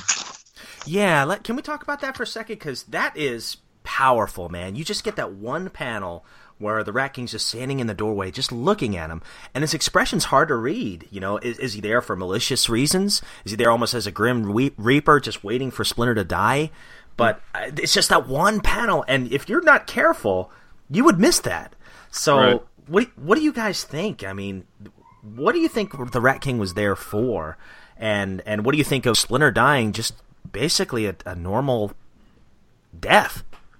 I think, for me, it was a follow-up to the issue, the Patreon, where it was the Rat King. I can't remember the woman's name. It was basically like the spiritual guardian that basically wanted Splinter to become the next Rat King because Rat King didn't want anything to be a part of it. And she basically said, okay, well, if you're not going to take up our offer, then we can't be responsible for what happens to you in the future. And Splinter kind of brushed it off his shoulder, and then without warning, he just dies. But I almost in a way, in my opinion, I could be totally wrong, I think this is sort of like a consequence to Splinter for him not accepting like the mantle of the next Rat King. So I think that's kind of why Rat King was always sort of watching over him to sort of convince him to like be the next Rat King. Because it's sort of weird how Rat King is interpreted in this issue, because I never really thought of Rat King as like a villain. Somewhat. Oh, interesting. Like half and half, if that makes sense. Because like in the 87 cartoon, Rat King wanted to basically rule the world with his rat army. And in the Mirage comics, you don't really even know if Rat King is even human. For all we know, he could, we just do not know. And he's not in the IDW comics, yeah. Yeah. But anyway, next page, it's the New York City Police Department and the firefighters are trying to put out this huge fire, and it's basically the science lab where I think it's like 20 scientists workers, but they were disguised as like Utrom. And the thing that kind of amazed me was that they actually just rushed into action to help them, even though like they're technically aliens. Like, I always thought that was kind of like admirable on their end, because you think in like sci-fi movies, if an alien died, they just like leave it there to die, but like no, like they're actually like putting out the fire and trying to like rescue this lab. And one of the Utroms dives in the water and ends up finding out that one of the pipelines is busted. That's help powering up the nanobots. So he ends up crawling back in his exosuit, and he ends up telling the professor what happens. And And can I stop you for 1 second there, Thaddeus? Because one thing you brought up really made me think. You said how the humans or the firefighters went right away and repaired that, or tried to help all the Utroms that were killed. And let's face it, it was a terrorist attack. Yeah. You got to also keep in mind, this is 2003. This is just 2 years after 9/11. So, right. That's still very fresh in people's minds. So, I mean, that had to strike a chord with a lot of readers, especially back then. That terrorism is a very real thing.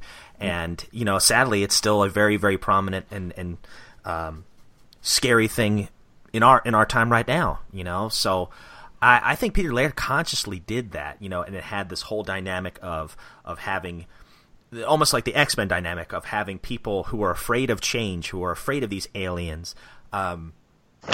People who are afraid often do some very, very scary and destructive things. And, man, that's just as relevant today as it was back in 2003. So, but yeah, go on, man. I'm sorry. Oh no, you're fine. So the next scene is sort of a kind of an emotional moment where April is just not responding at all, and Casey Jones enters, and he's like, "What's going on with April?" And the doctors they just keep telling them, they're just like, "No, you're worried, but we can't have any distractions here. You gotta be patient." So Casey takes their advice, and then the Professor Utrom says that he's been collaborating and analyzing all the turtle data and the nanobots, and he ends up finding this new software program called Virtual Ninja Turtle, which might be able to enhance their fighting abilities against the nanobots, because they're just getting outnumbered. Let's see real quick. Sorry, my paper stuck together. Well, while you're finding your place, so Josh, to shift gears for 1 sec, man, what do you think of the whole Splinter situation with the Rat King, and also just Splinter dying a pretty normal death? Well, what I really do enjoy about it, and the whole Splinter thing in this book is the reason to read this book. Oh, sure. Sure. That's the interesting storyline. Yeah, and I just... Little Turtle Bots is just I'm sorry, I just can't do it. Yeah. I'm not saying it's bad. It's just, Anyway, Splinter. The whole thing with Splinter, I kind of have to respect this book for just not, because it would have been so easy for Karai to kill Splinter, or Shredder to kill Splinter, or somebody to Splinter to die fighting. That's right. If Splinter's got to go, that's the way we all kind of want to see it happen. You don't want the realistic death, because it seems like Splinter wouldn't just die of a heart attack. It would seem like he would die in a battle. He would die the honorable way in a battle. Not to say that dying of a heart attack isn't honorable, but it's so realistic, and I really do like that. Yeah, they did kind of put a ghost behind him in one panel, and Rat King's face, if you look at him, at his drawing, Rat King's face is very neutral. He's neither happy nor sad, and those two have had a link since the very first volume of the Turtles comic books back in the 80s with City at War. And he was only a Turtles villain once, in Tales of the TMNT number 4. Yeah, his debut. Yeah. In back in 87. And that it really wasn't discovered until Tales of the TMNT back in 2003, 2004. I think after this story was published, after this issue was published, I'm not 100%, so I might be wrong about that. But I think after this issue was published, that's when you found out that the Rat King and Splinter were linked, because the Pantheon wanted Splinter to be the new Rat King, and Splinter was like, no, that's not what I do. And they're like, okay, well, we can't save... I think it was like, we can't save you from what's going to happen being his impending death. Yeah. It wasn't malicious. It was just like, well, then you can kind of kiss immortality goodbye. But I really do appreciate... It's kind of... And I don't know how this is going to sound, but it's kind of refreshing that a major hero character just kind of dies. Not in battle. Yeah. Not in a bad way. It's not bloody. It's not graphic. It's not gory. It's something that this happens every single day. Mm-hmm. I'm with you, and and I know the irony of it is it's a Teenage Mutant Ninja Turtles comic book, but there are bits and pieces of realism that I think in Volume 4 really make Volume 4 so great and very underrated. Because I know this sounds silly, but it's the honest to God's truth. At the beginning scenes where there's not one piece of dialogue, where you just see Old Man Splinter going out and feeding the animals. Old Man Splinter. Old Man Splinter. Yeah, it reminded me of my dad. My dad used to feed animals. He'd go feed the birds every morning. And then later on, when we get back to that storyline, as Splinter's suffering from his heart attack, what's the one thing he thinks of? Oh. Do you guys remember? No, what's up? Oh. Remember, right before he passes away, who does he think about? He thinks of the turtles. He says says my sons, and boom, he's gone. Yeah. So even in his dying moments, he's not thinking about himself. He's thinking, what is my family going to do? And that says a lot about his character. And like I said on the last episode, or when we tried to talk about this before, Splinter's always been my favorite character because of that. He's always put his family first, at least in the stories I've read. Yeah. And he's always been selfless in that way. And my favorite turtle is Donatello, but my favorite character of all of them has always been Splinter. And to see him go out this way, it seems very ironic. And like you said, Josh, seems almost, in a way, refreshing because it's something that's not really been done before. It's a normal death. Yeah. And this is something that happens all the time. So these little fragments of realism really make this comic book shine to me. Yeah. So, and I'll make two real quick points. Correct me if I'm wrong, but I don't think. I mean, the thing that makes him saying "my son" so powerful is the fact that I don't think that the Turtles and Splinter have seen each other at all throughout this volume. Yeah, the first time they see each other is the next issue, which I have read that one, and that is a good issue. Yeah, it's another tearjerker. Yeah, I mean, like, I in my opinion, after issue 11, don't even bother reading volume 4. Oh, I'm not, and again, that's not saying I'm not saying it's bad.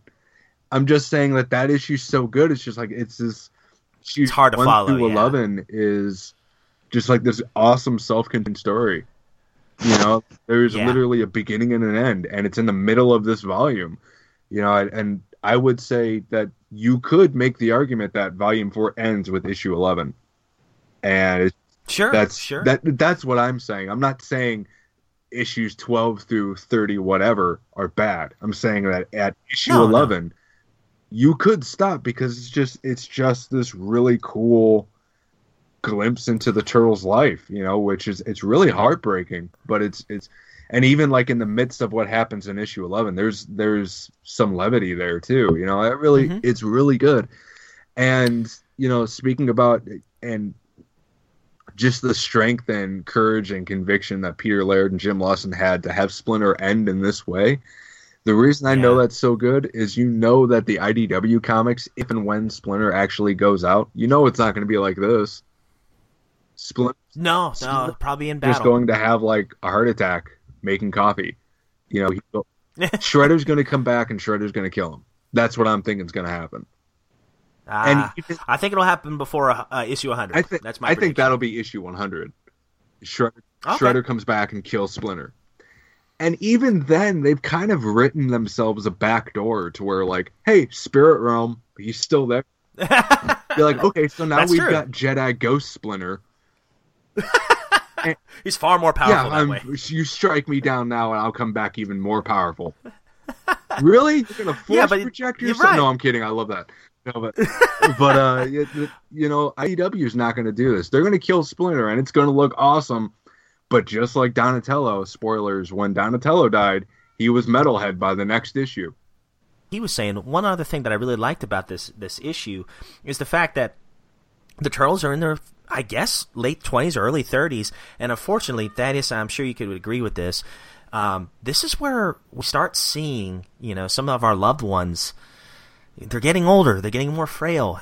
We might have even lost some loved ones. I mean, not personally, I have. And so there's also that element of realism in this. The Turtles are older now, and Splinter has died basically from old age here. So it's a powerful scene, man. But yeah, go ahead, man. You can keep on going with the plot if you want.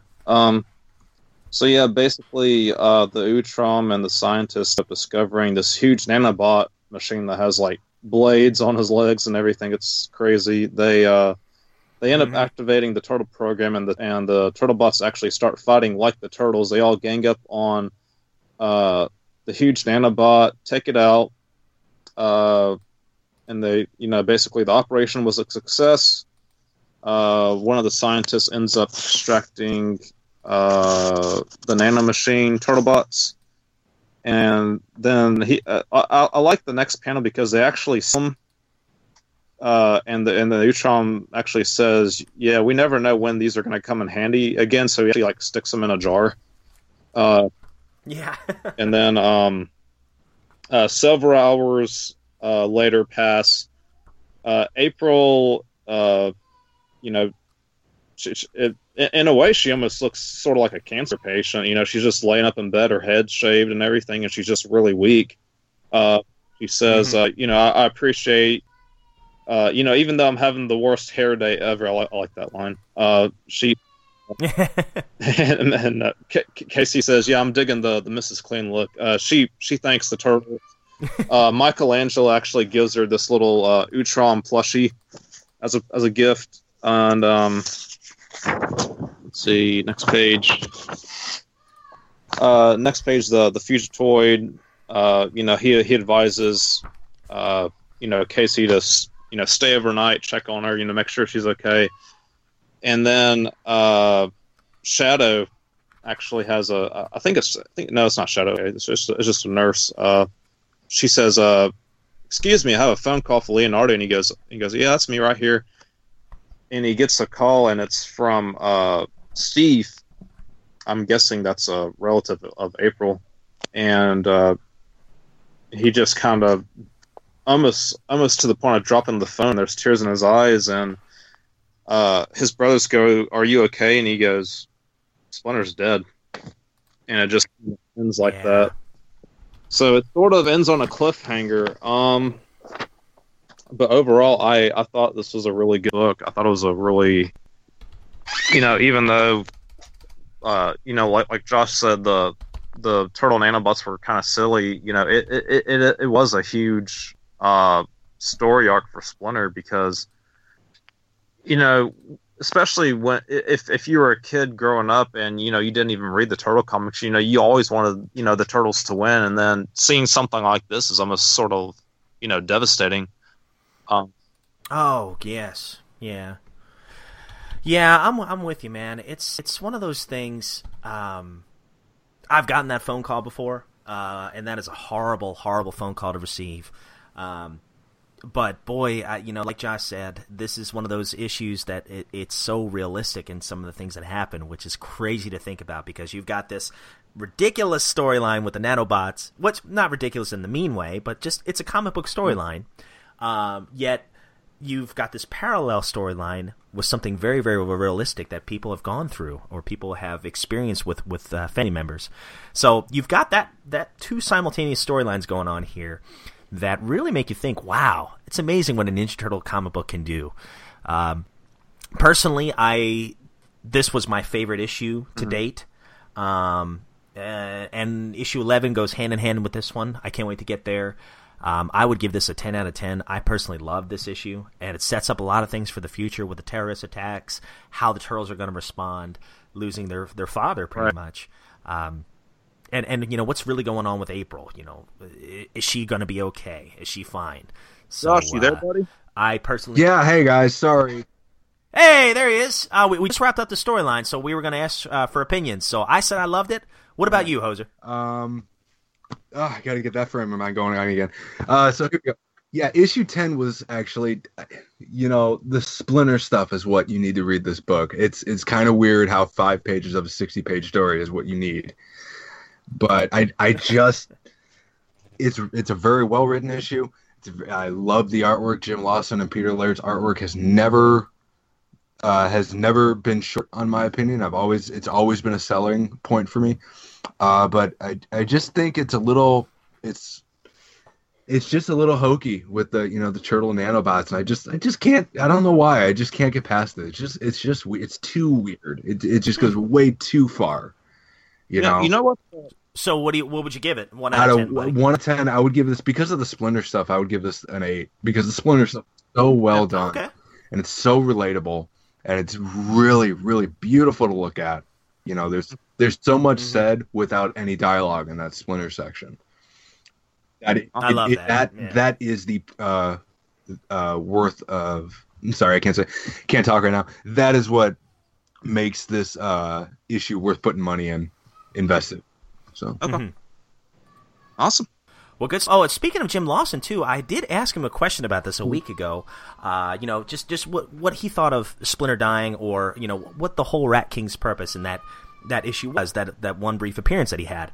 So he was kind enough to get back to us. So he says, "Hey Rob, Volume 4 was very much Pete's baby, with me having no input at all with the writing. Therefore, obviously, it was his direction to both kill Splinter with a heart attack and to also make a little appearance by his old friend / nemesis, the Rat King. It's kind of funny as I think back on it now, but that Splinter, the one who died, wasn't the same Splinter that the Rat King knew." Which still confuses me to this day. I'm still trying to figure it out. Me too. I'm like, what is going on there? So listeners, if you know what he's talking about, again, I've not read, purposely, intentionally, and very deliberately, I have not read all of Volume 1 yet, so I don't know the dynamic of how things end. What's is it City at War and well, things like that? I have a theory, but it might spoil City at War for you guys. That's the thing. Okay. Well, that's part of the reason why I have not been reading them. I'm trying to read it fresh, like on the show. First impressions. I really want to read ahead, but for Volume 1 at least, I want it to be a surprise every single time. I'm caught up on IDW. I'm caught up on Volume 4. But Volume 1 is one I've not read every single issue yet, so I'm excited to get there. But yeah, that's a very cryptic line from Jim I will Lawson. say this: when Splinter first meets the Rat King, he's much stronger than he is when Rat King sees Splinter in Volume 4. I will say that he's just physically and mentally, he's not old yet, And then when Rat King sees Splinter in issue 10 of Volume 4, it's just kind of like, oh man, time not been nice to you. That's kind of what I think. So it's just like he knew Splinter as a younger man. So right. Wow, that could be interesting. So it might not be a literal thing. It might just be due to age. That's not the same guy I used to know. You think about when you see a guy or a friend of yours that you haven't seen in years, and it's just like, man, that's or like you see a relative. You saw a relative when you were 15, and you go back and you see him again when you're 30. It's like, whoa, something. They're different. I can totally relate to that with just not to get too deep into it, but like I recently, a couple of months ago, my parents came and visited, and it was a hard week with them here. Just because my parents are in their 70s now, and it's it's scary thinking about that kind of stuff. And I if I'm right about what Jim Lawson was, I don't know why Jim just didn't tell us what he was thinking. If I'm right in thinking in my theories, I definitely relate to that. Yeah. Hey, Raph, where are you going? Out to a movie. That okay with you? Yeah.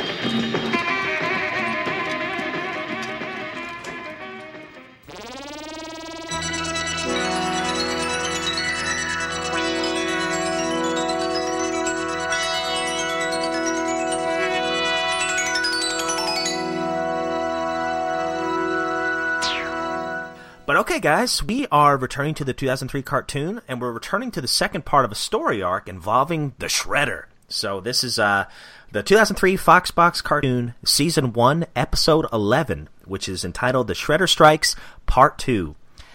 This episode first aired on April 19th of 2003, and we're going to be watching on YouTube. It was written by Michael Ryan, and it was produced by Gary Richardson, who both names I would love to have on the show one of these days. We'll see what happens there. And this is one that I think this is where Season 1 really starts to heat up. We're about halfway through Season 1 at this point. And we're finally starting to get the encounters with the Shredder here, and we get a really cool backstory in the last issue or last episode involving Splinter. So this one, I can't quite remember what happened. It's been a while since we've watched the first part, but hopefully Thaddeus. Oh, you're fine, man. I'm glad you're back. What exactly happened in the last episode? I remember there was a fight between Splinter and Shredder. Oh, that's this episode. Last episode was when. Oh God. Was it Splinter? Was it Leonardo got that one sword that Oroku Saki gave him? Yes. Yeah. And they fought. Shredder was basically trying to brainwash. Thank you for telling me that. And by the way, Shredder was basically trying to brainwash Leonardo into joining the Foot Clan because Leonardo got an invitation from Shredder, sort of like mysteriously. He ends up going to Shredder's lair. Shredder explains that there is a greater enemy, which he's actually referring to the Turtles. He's not referring to an actual enemy. So anyway, he gets the sword. Raphael's like, "What are you doing? You know, Master Splinter is our master, and not Master Shredder." They have a big fight, and then you end up finding out what happened to Splinter and Oroku Saki, where he ended up killing Hamada Yoshi, Splinter's master, and then it's sort of like a build up to the big fight, and then it ended on a tanger, and then this episode is like picking up like right after that. So, all right, great. Well, I'm ready. I got mine pulled up. If you guys got yours ready, yeah. I'm good.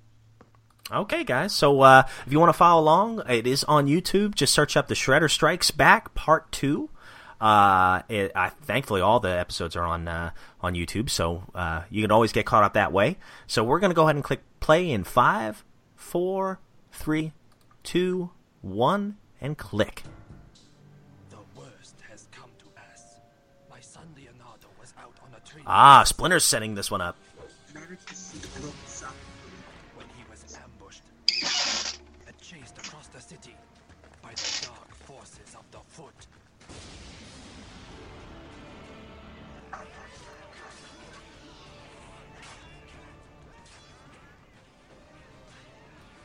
Yeah, I remember old Josh O'Rourke. He couldn't stand Splinter's voice in this cartoon. It's fine. It's serviceable. 2003 is a series of things working out okay. Oh. What? That's not bad. What? Well, okay. I understand. That's good for you. Yeah. By the way, let me know if my TV in the background is too loud. I only have it on like volume 18. Oh, I can't even hear it. Okay. So what do you think of Shredder's design? Do you guys like it? I love it. I thought that was one of the coolest Shredder armors, and not to go into spoilers with like the big reveal, but I always liked how it was almost sort of like a throwback to like the Mirage design, but it still had like its own take on like the Shredder like armor design. Mm-hmm. I like the red eyes too. Yeah. Yeah, you can I'll tell you what. You can definitely see where like IDW took their inspiration from, man. It's a really cool look. It's a really good look. Yeah, I think out of all of them, or at least all of the cartoons, this version of Shredder, or at least the design of this Shredder, is definitely my favorite. The design. Yeah. He's not too big. Right. He's not too big. He's not too small. The red eyes really go well. Very menacing. There's the second time around, Chop. And poor Leonardo's been thrown through the window. There's always something about the Turtles getting thrown through windows.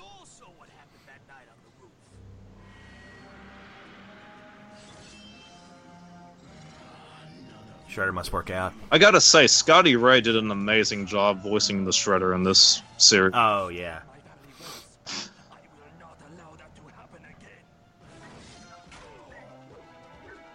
Splinter showing off his mad skills.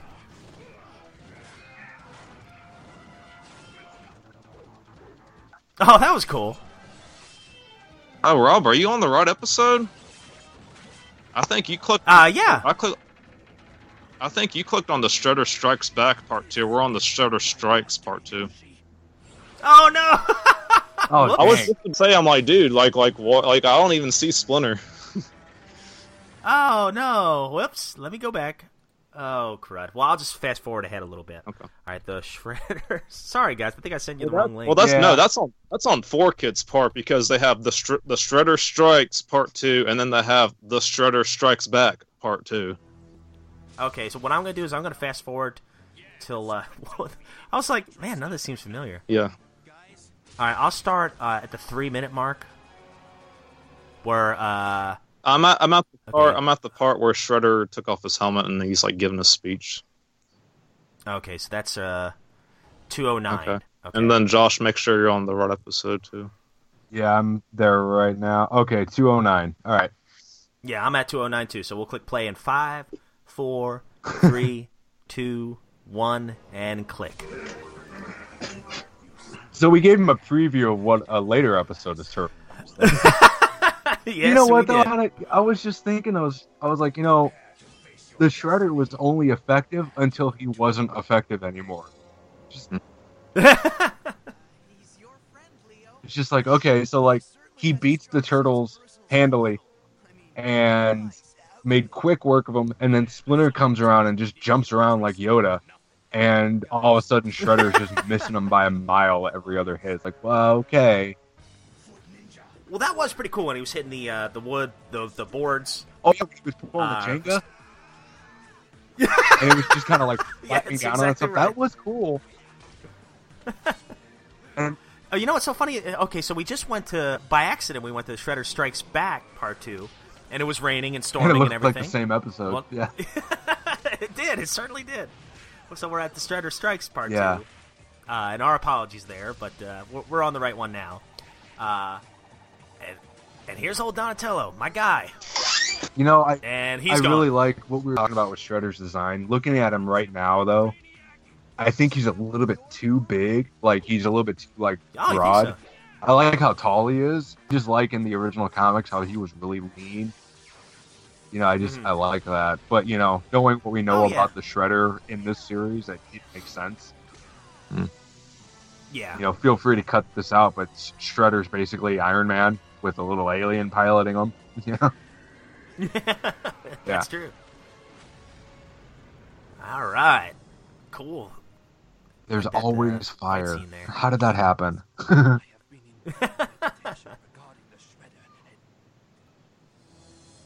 Splinter's like, wait, guys? There's a subway car. A little bit of reference there. I like that. Oh, yeah. What's that, Turtles 3? Right? Turtles 2. Well, 2 and 3. Turtles 2. Oh, yeah. I like the old TV there. Yeah, with the rabbit ears. Where's the VCR? Man, that's a pretty advanced door for the sewer. Their sewer layer in this one, it's a little bit too Batcavey. You know, I kind of like in the original cartoon, it was just the sewer layer with a couch in it. You know? Mm-hmm. Wow, Shredder's just kicking those turtles aside. I have a feeling those katanas will be foreshadowing for later. Ooh, that was cool, man. Walked right through that fire. Mm-hmm. Yeah. Shredder's no joke.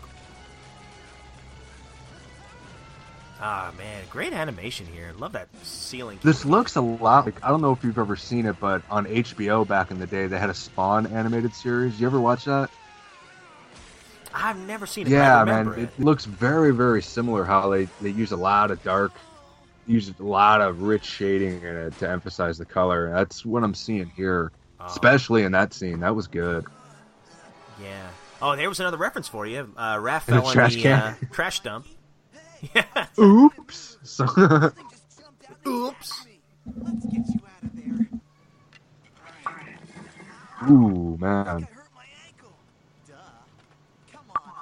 Yeah, you did. I think I hurt my ankle. You're lucky you still have a leg. Right? I love that shot. Cool I shot. love that shot. Ugh. Wow. That's a cool shot. He's like the Terminator. He looks like a demon. He does! Sarah Connor. Talk to the hand. Of course, I remember the bad line from the bad movie. So. Wait, talk to that. Was that Terminator 3? Oh, I like that movie. No. Like it's not my opinion that it's bad. It's just everybody else thinks because the internet exists, it's a bad movie. All right, so now the Foot Clan, they're pursuing the turtles who are hiding. They just jumped over Leonardo. What do they do? They're not...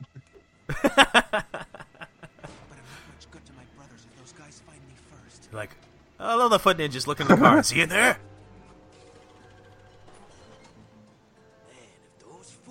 There's Raph in the trash dumpster. Those foot goons don't finish me off. Why do I talk like this? Oh, I guess he didn't find that thing on his shoulder appealing. Dun, dun, dun, dun, dun. Dun, dun. I'll be here all night, folks. Alright, so turtles are really banged up. And Raph's on his own, Leo's on his own, and Mikey and Don are together. But poor Mike's about out of commission. I love that scene where Leonard's just perched on top of a lamppost down. I'm surprised I didn't see him. Yeah, they jumped from a rooftop. I don't know why they didn't see him.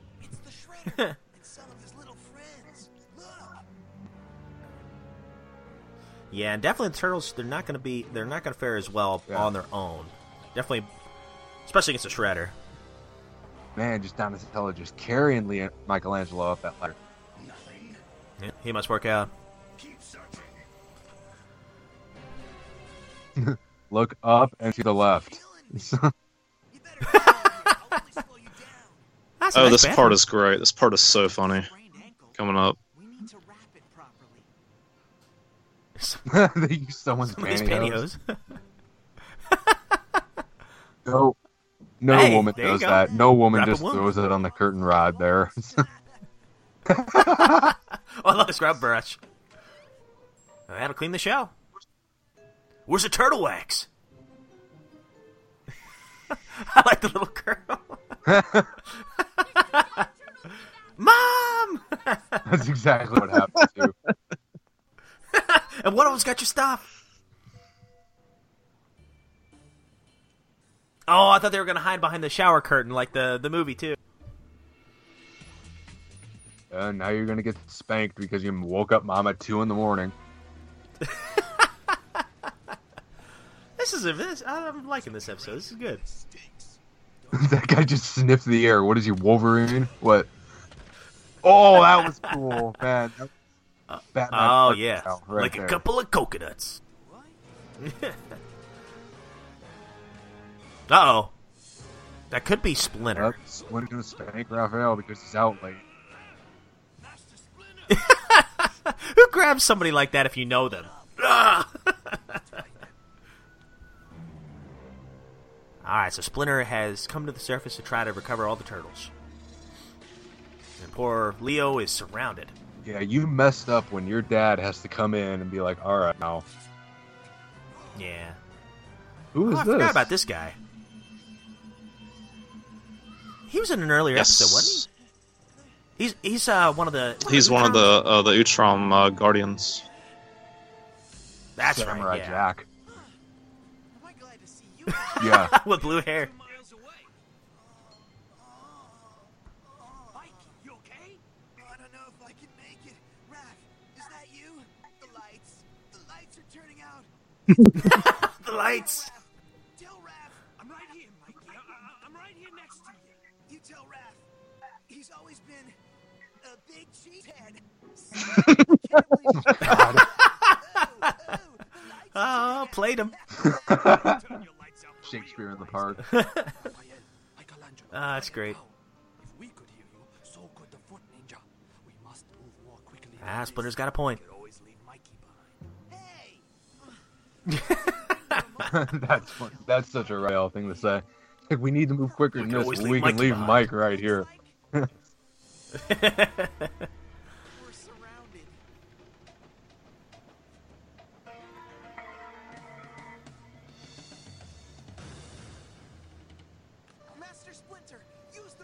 Obviously, whoever animated Alright, so this was obviously playing River City Ransom. Yeah. Tell me that doesn't look like every other screen in River City Ransom, that background there. I love how Splinter can't start the battle shell. Man, did Donatello invent the self-driving car before Google did? And cell phones? I think he did. I always like the Shellraiser. I mean, I'm partial to the original just because nostalgia, but I think the Shellraiser was pretty well designed. I've never seen one, like the actual toy. But like, really? The thing of it is, like, given the sculpts and articulation of these turtles here for their figures, I don't see how they could actually fit in them. Oh, sure. Oh, I love the rocket. So give me a second, my Give sons. the remote to Donatello. Here, yeah, there you go. Called it. So you know what? I'll just fight. There he goes with the Yoda. It's the ball. Seagulls.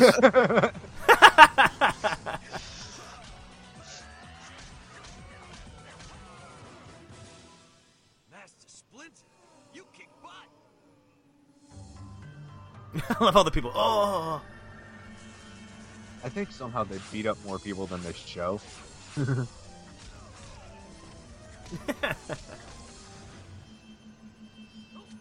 Dang, that guy could fight.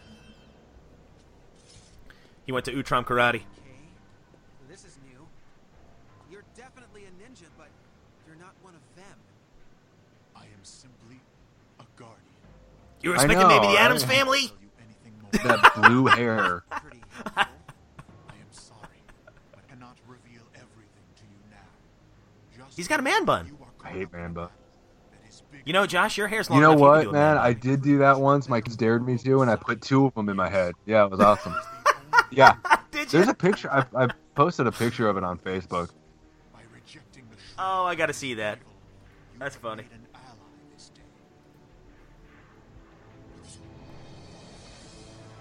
All right, so they're partnered up. All right, now, Thaddeus, you've watched ahead.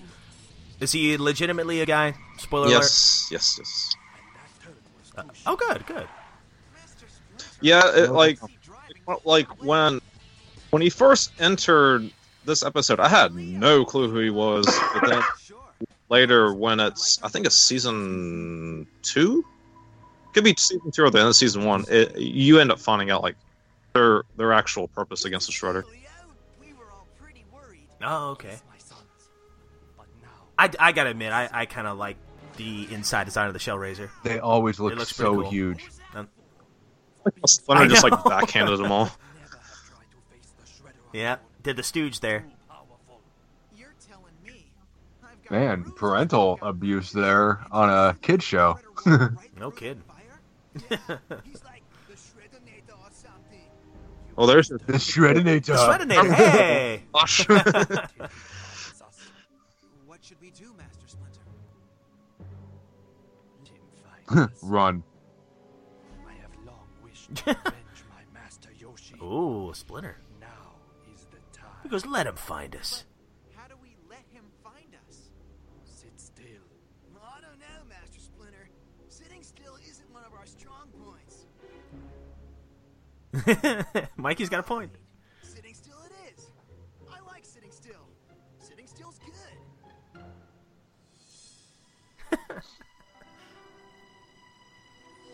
All right, so that's the plan. They're just going to wait for Shredder to come. And there he is. Maybe they're in that big green car. I like how he raked his claws on the side of it, let him know he's there. That's pretty cool. That's pretty cool. I love that scene. I love that scene where they're under the tower and they're just standing there. They're about to drop the hottest rhyme ever. I was thinking the same thing. Oh, wow. Boy, that didn't take long. I thought that would be That's like what the it next seemed episode. like, but it's the next 7 minutes. I really like how they do the comic book panel. Butt kicking begins. Yeah, I do. Cutaways there. Yeah. Love that voice. Sounds like half robot. Man, you know, I don't think any of us have ever commented on the fact that the Foot Clan can jump. Like, they've got like 6 foot vertical. Yeah. You know, there was one dude who straight over They're all track Shredder. stars.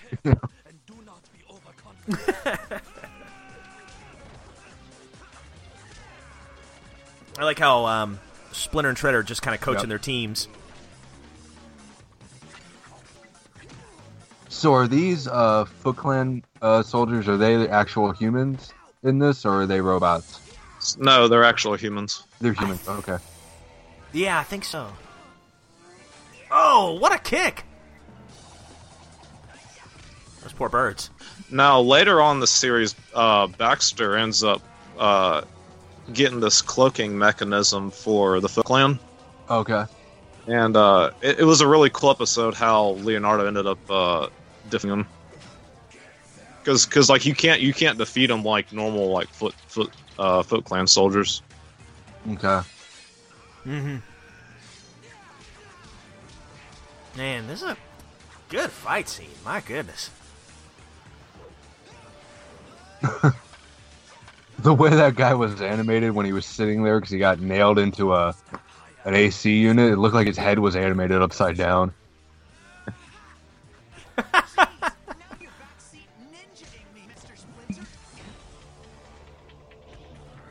Backseat ninjaing. Oh, man. Great slow-mo shots.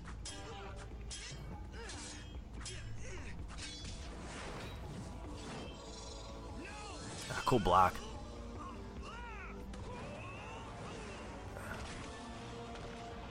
I think we're just all enamored with the fight scene right now.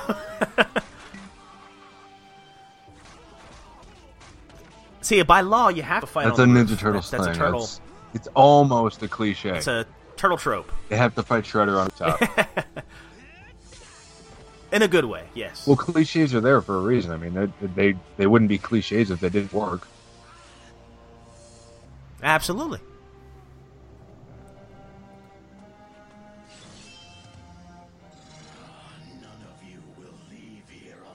Okay, so now we're gonna see what the episode that we were watching is referencing. So now we're gonna see that. Oh, okay.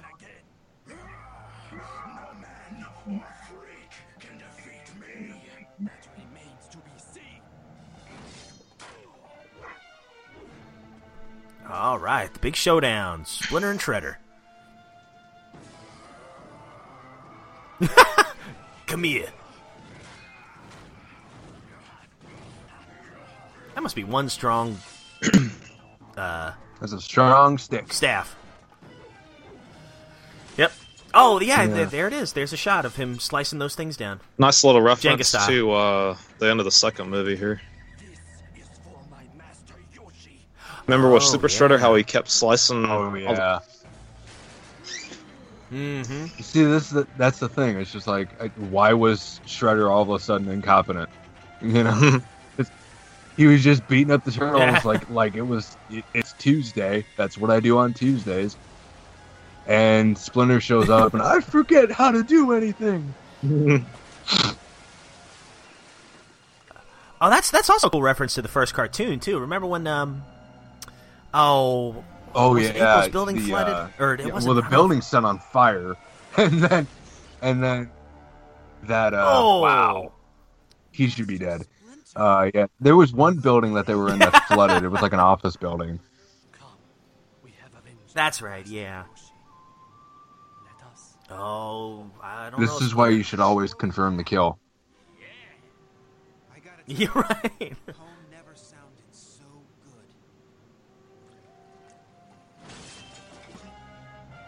There it is. What's actually funny was what's actually funny was that this was considered the mid-season finale, and for the longest time until I think like September 2003, it was on hiatus. So I had no idea what happened to Shredder, and I was just like, I gotta know. I understand. Well, guys, so what did you think of this episode? I'll go ahead and get mine out of the way real quick. I really liked it. It was basically just a giant fight scene, but it was really awesome. And the animation, you gotta give them credit there. It holds up wonderfully well. And, you can't go wrong with these classic turtle tropes. The fight on the rooftop, a little predictable. I mean, we know that Shredder's not going to be knocked out this early on, but overall, loved it. Loved the humor. Loved the action. I would give it a 9 out of 10. What about you guys? Yeah, I really enjoyed this one. This is cool. It's like the Shredder stretch is really where season 1 begins for me, because everything up until then, it's just like, okay, it's fine. It's just, this is the first episode where it's been like a legitimately good show to me. Awesome. That comes down to the fight choreography, the animation, the voice acting. Shredder's voice acting leaves a little bit to be desired for me. I don't like how he just screams everything. I just, all right, fine. So you're either angry or you're really angry. You're never, that's why I like the voice actor for the 2012 series, because there was actually a layered performance there. This guy is just angry all the time. But yeah, I'm gonna give it like a 9 out of 10. It's really good, really funny. Animation's done really well. Outside of Shredder's voice, Shredder and Raphael's voice acting is just a little okay. But I like Shredder. But even Raphael has a couple of moments here I really like. Wow. So, man, yep, that's as good as you're gonna get out of Josh O'Rourke. That's pretty good. Yes. So take that, Brian. Don't listen to him, Brian. He's hosing. It was fine. All right. So what about you, Mr. T? No, I like it. Good. I liked it. For me, a 10. Outstanding. This was the 2003 series at its highest. I love the sort of the mysterious take of the Guardian, his interaction with Leonardo. Like Josh said, love the fight choreography, and even when this was animated in 2003, that had to be like really hard. Just animate that much, with like the sound effects and swords clash and everything. Yeah. Just really cool. It sure does. Yeah. I'll go ahead. Interrupt you. But I was saying, really cool, like comic book style shots, like whenever like the Shredder walks through the fire and everything, and he's kind of searching for him. I still get goosebumps from this episode. I'm gonna give it a 10. All right. Well, hey, that wraps up our return to the 2000 era. So the next era we'll be visiting will be the Nickelodeon and IDW era in chronological order. I don't know the exact episode or the unless I got it written down. Let me check my notes real quick. I think we're on issue 13. I know that much. Great. Yeah, looks like. Are you sure it's issue 13 or is it issue 12? I think it's 13 because 12 was when they first fought Shredder. Oh, okay. Yeah, you're right. So I got to change that. Yeah, so we're on the next story. Did we watch the Nick cartoon? It Came from the Depths. Yes. We did. Okay, so we're on. I think so. So we're on episode 13, whatever that is. Okay. All right, guys. So on the next episode of the our next episode will be the Partners in Crime review, and after that will be we return to the Nickelodeon and IDW era. So we're on IDW issue 13, and I believe we're on the Nickelodeon cartoon season 1 episode 13. So we'll be returning to that era. If you have any feedback regarding that issue or that cartoon you'd like to send to us, actually we'll be covering the comic first, so that'll be first dibs there. We'd love to share it on the show, and also, please, if you want to write us an iTunes review, I'm still doing that way for, I'm going to be giving away issue 11 from volume 1 and a couple of my loose figures, kind of clear some room. And I might put other random turtle things in there. If you write us a review from now to the end of February, you are automatically enrolled in just a random drawing for that gift. Free of charge, I'll send it out your way. But yeah, we just love to hear feedback, and we are trying to keep things consistent and, keep things, clean, like Christian said. So there you go. So, so anyways, hosers, to close out another Totally Tubular episode of Turtle Flakes, what kind of pizza are we going to have today? Oh man, you know what I could really go for? Man, I just had it and I forgot it. Good lord. Was it Meat Lovers? Whatever, you pick. I forgot. Rob, I sent you I don't know if you got the link. I sent you a piece of suggestion. It's actually a veggie pizza. It's broccoli, carrot, and then instead of having sauce, it's cream cheese that's seasoned with like the Hidden Valley Ranch like dry seasoning. Uh-huh. It's seasoned with that, and I'm gonna add some bell pepper to it. Okay, Josh, you want anything to it? But I've had something very similar to that, and I know what he's talking about. It's really good. Yeah. But the crust is actually those little Pillsbury crescent rolls. Oh, okay. Sounds good. Well, I like how it's a veggie pizza. It's supposed to be healthy, and it's got like 3 pounds of cream cheese on it. That's true. All right, well, it sounds like a good one to me, guys. Listeners, thank you so much for listening. Thank you so much for all the support over the years. And here's to hope you enjoy your family, your friends, and a mega slice of broccoli, carrot, bell pepper, ranch Hidden Valley cream cheese on a crescent roll crust. Cowabunga, dudes. Cowabunga. Bye, Brian. Brian's the man.